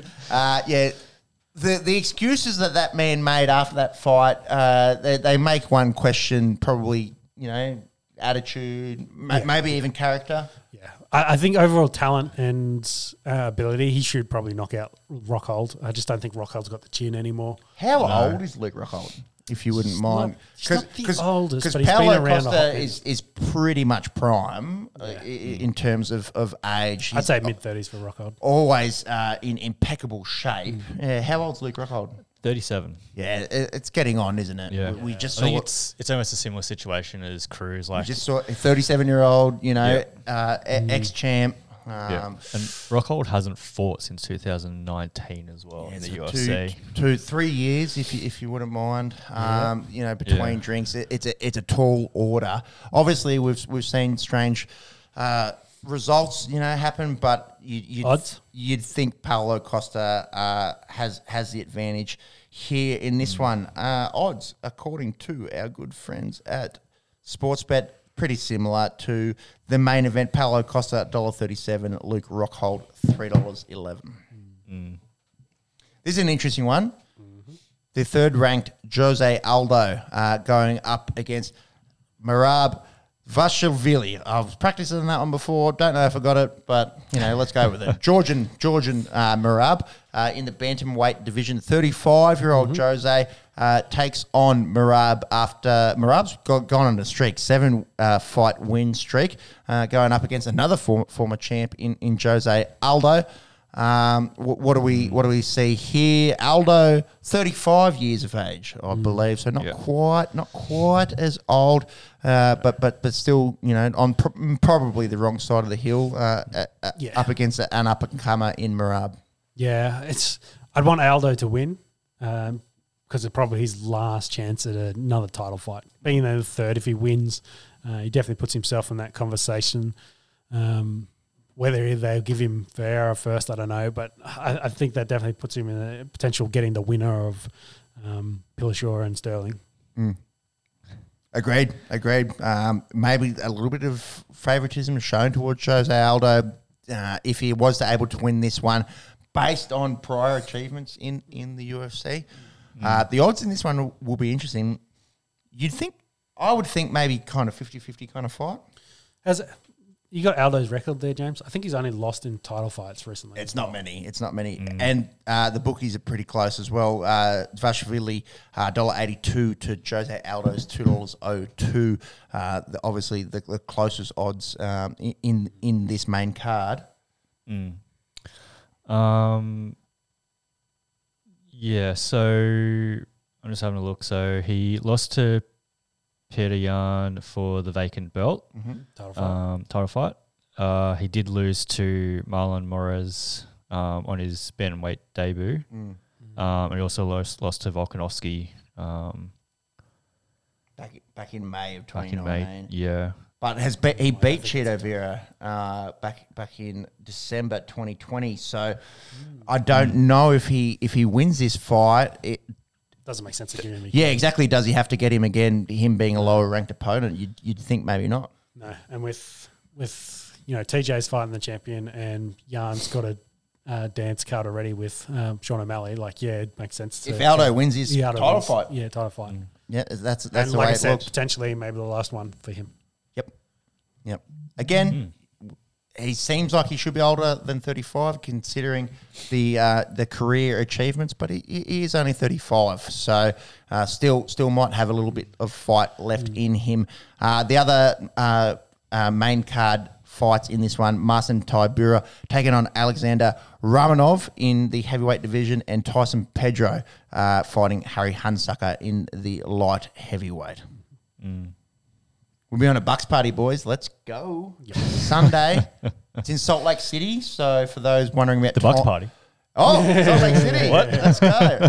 Bunch of Mormons fucking partying. It's not even winter time. There's fuck all to do there. The Jazz aren't playing. No, I think Wollongong might be more fun. Anyways, for those that are wondering about times and that, it's very similar to a Vegas card. So main card kicking off about midday Australian Eastern, and the main events around maybe 2:30. That's it. I've just noticed on the prelim as well, Francisco, I'm not sure if I got that right, Figueredo is fighting younger brother of... younger brother of Devison. Figgy's little brother. Flyweight, same division? Yes. That's same division? Imagine that. Imagine brothers fighting each other. Yeah, same division. That's wild. That's wild. Surely you get to a point where you're like, all right, you got to fucking put on 10 pounds to fuck up. Yeah, I don't think it's ever happened in the UFC because the Nog brothers are the only ones I can remember, and they were different divisions. And we're talking they about didn't ever fight each other in pride. Well, we were talking about the Usman brothers last week as well. They're in different very different divisions. Diaz brothers. Diaz brothers. Ooh, Diaz brothers are close in division, but they never fought each other. No. They've probably fought each other plenty of times outside of the ring. So. I'd say so. I reckon there might have been a bit of sparring between those two. Yeah, definitely. Yeah. The other little bit of news if you will. Paddy the Baddie Pimblett. About 200 pounds weighing in. We were talking pre-show about sustainability and a bloke that likes to fight and train and a bloke that likes to have a beer and enjoy his success. Mm-hmm. Do we see him moving forward in that division? Still unranked, living that kind of lifestyle, liking to live up, and revel in his success, and then hit camps and knuckle down. Yeah, well, it's not an issue currently, but it's been 2 weeks and he's winning fights. Yeah, technically put on 55 pounds. We think it's probably more caveats. Yeah, his walk around weight probably more like 170, 175. Maybe enjoying himself. Weight, a little bit of bloat weight. You can lose that pretty quickly. Speaking from personal experience, quick visit to the dunny. So that's right. Yeah, a little bit of a bit of fluid maybe rolling around there. But we saw this last time after he won. Went out, enjoyed his pints. Celebrated. As a Scouser should, and then it hits the camp and drops the weight. But yeah, maybe a little bit of question around. Is that the way that an elite athlete, treats it? I think the counterpoint to that is Tyson Fury.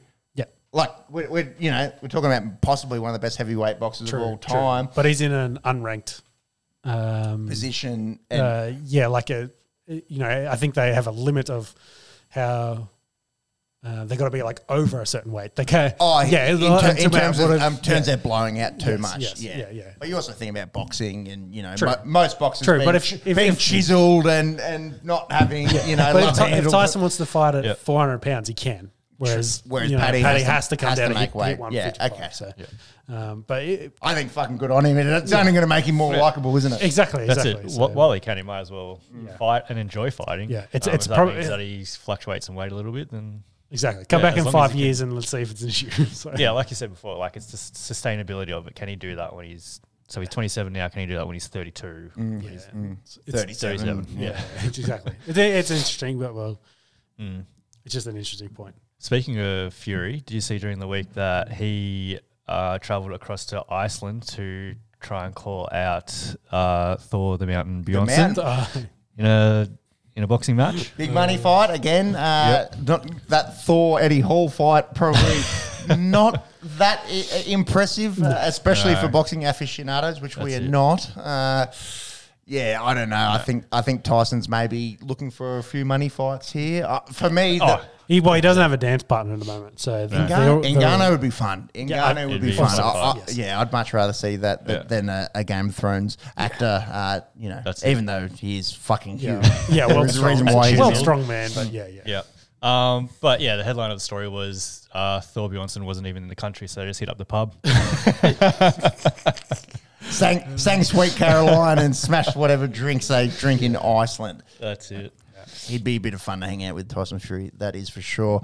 Yeah. Tyson Fury to Paul Gallen, pretty good segue there. Equivalent. I would say. And this has serious WWE vibes, serious tag team, serious gimmick vibes. 100%. Paul Gallen to fight Justin Hodges and Ben Hannett on the same night.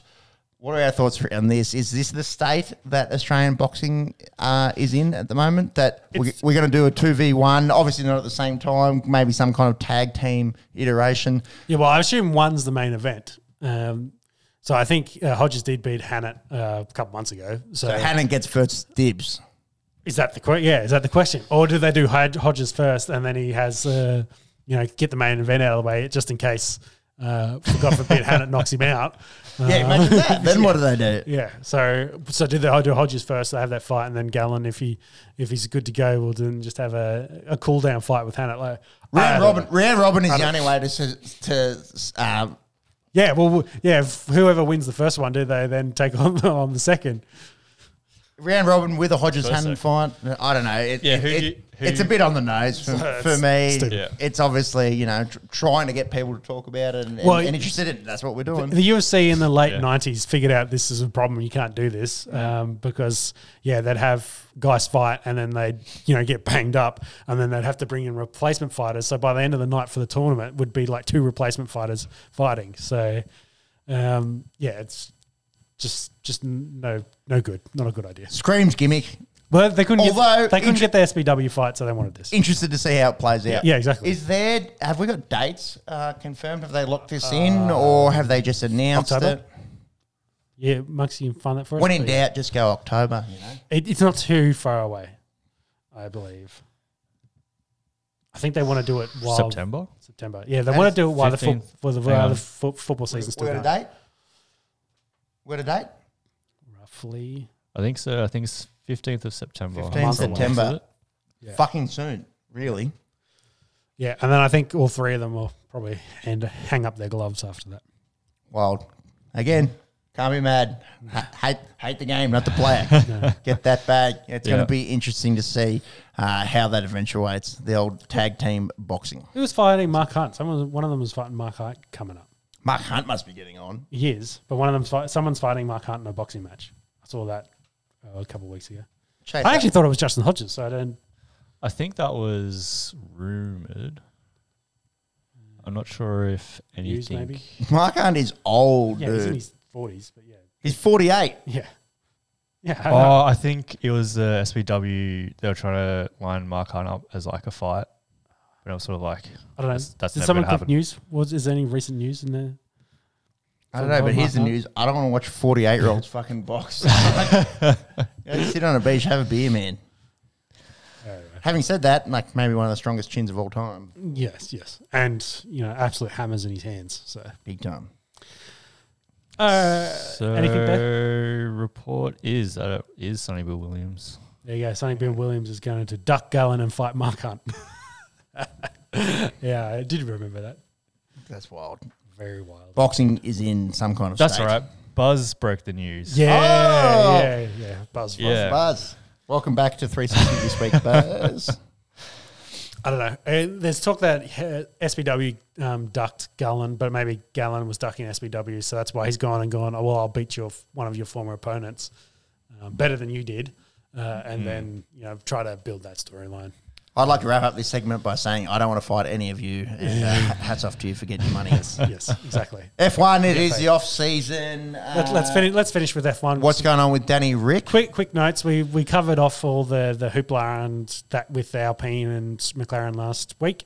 By all accounts, it sounds like Danny Rick has made his clause or what he wants to get out of his contract known, which is $21 million in USDs because the contract's in his favour for options. So you say, give me that money and I will leave McLaren. And sounds like everything's been signed off for Oscar between Alpine and McLaren for him. So that move looks like it's going to happen. They haven't announced anything. It sounds like when Danny Rick finds a seat and they sort out his payout, they'll then announce the drivers for who's sitting where. But all accounts, it looks like Oscar and Ricardo will switch seats for next year. So So Ricardo to Alpine for Alonso's seat, and Oscar not taking that seat and taking Danny's. We'll have to see how that goes going forward. But that's current rumours for there.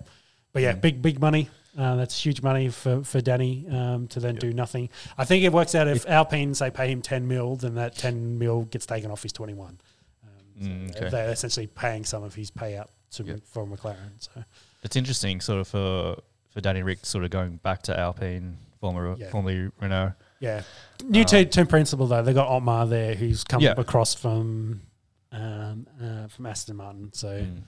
Yeah, it's different situations. But Alpine's looked real bad and all of this. They've kind of had the rug pulled from underneath them. Yeah. That being said, Car's still looking good. So still giving him, Danny Rick, a good chance to compete. Yeah, probably not for championships or anything like that, but arguably they've had better results throughout the season. So we'll have to see what that looks like next season. And the only other motorsport news we had was the Formula E had an 8-car crash. A bit of rain and they couldn't take the corner, so they all ran into each other. Canberra drivers, shout out. Yeah, pretty much. And one car ended on top of the other one. So I think the driver of that car came out and said, thanks to the halo again, otherwise I'd be shorter than I currently am. So where's the Formula E at? Is this like...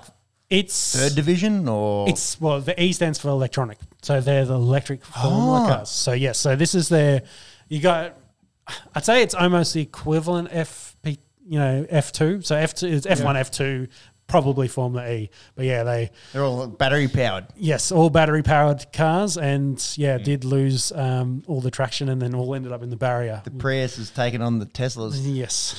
This looks like you ever go to the fucking Canberra show or Easter show, and you got to go pick your Dodgem car at the start, and they're all stuck in the. That's what it looks like. That's what it looks like. So, a little bit of rain, and they had all wet tires, and obviously couldn't make the corner and all in the barrier. But it was more funny scenes than a big crash. Oh, bloody oath. Yeah, no one hurt. I must say, if this is the future of motoring, then let's keep polluting the fucking ozone because this is dismal. This is real dismal. That was all the memes that came out during the week. Yeah, electric powered. Yeah, F1's, the pinnacle, and FE essentially is the future, and then, hold my beer neck minute, put them all in the wall. But anyway. Should be FF for failed. Yes, in this regard, definitely.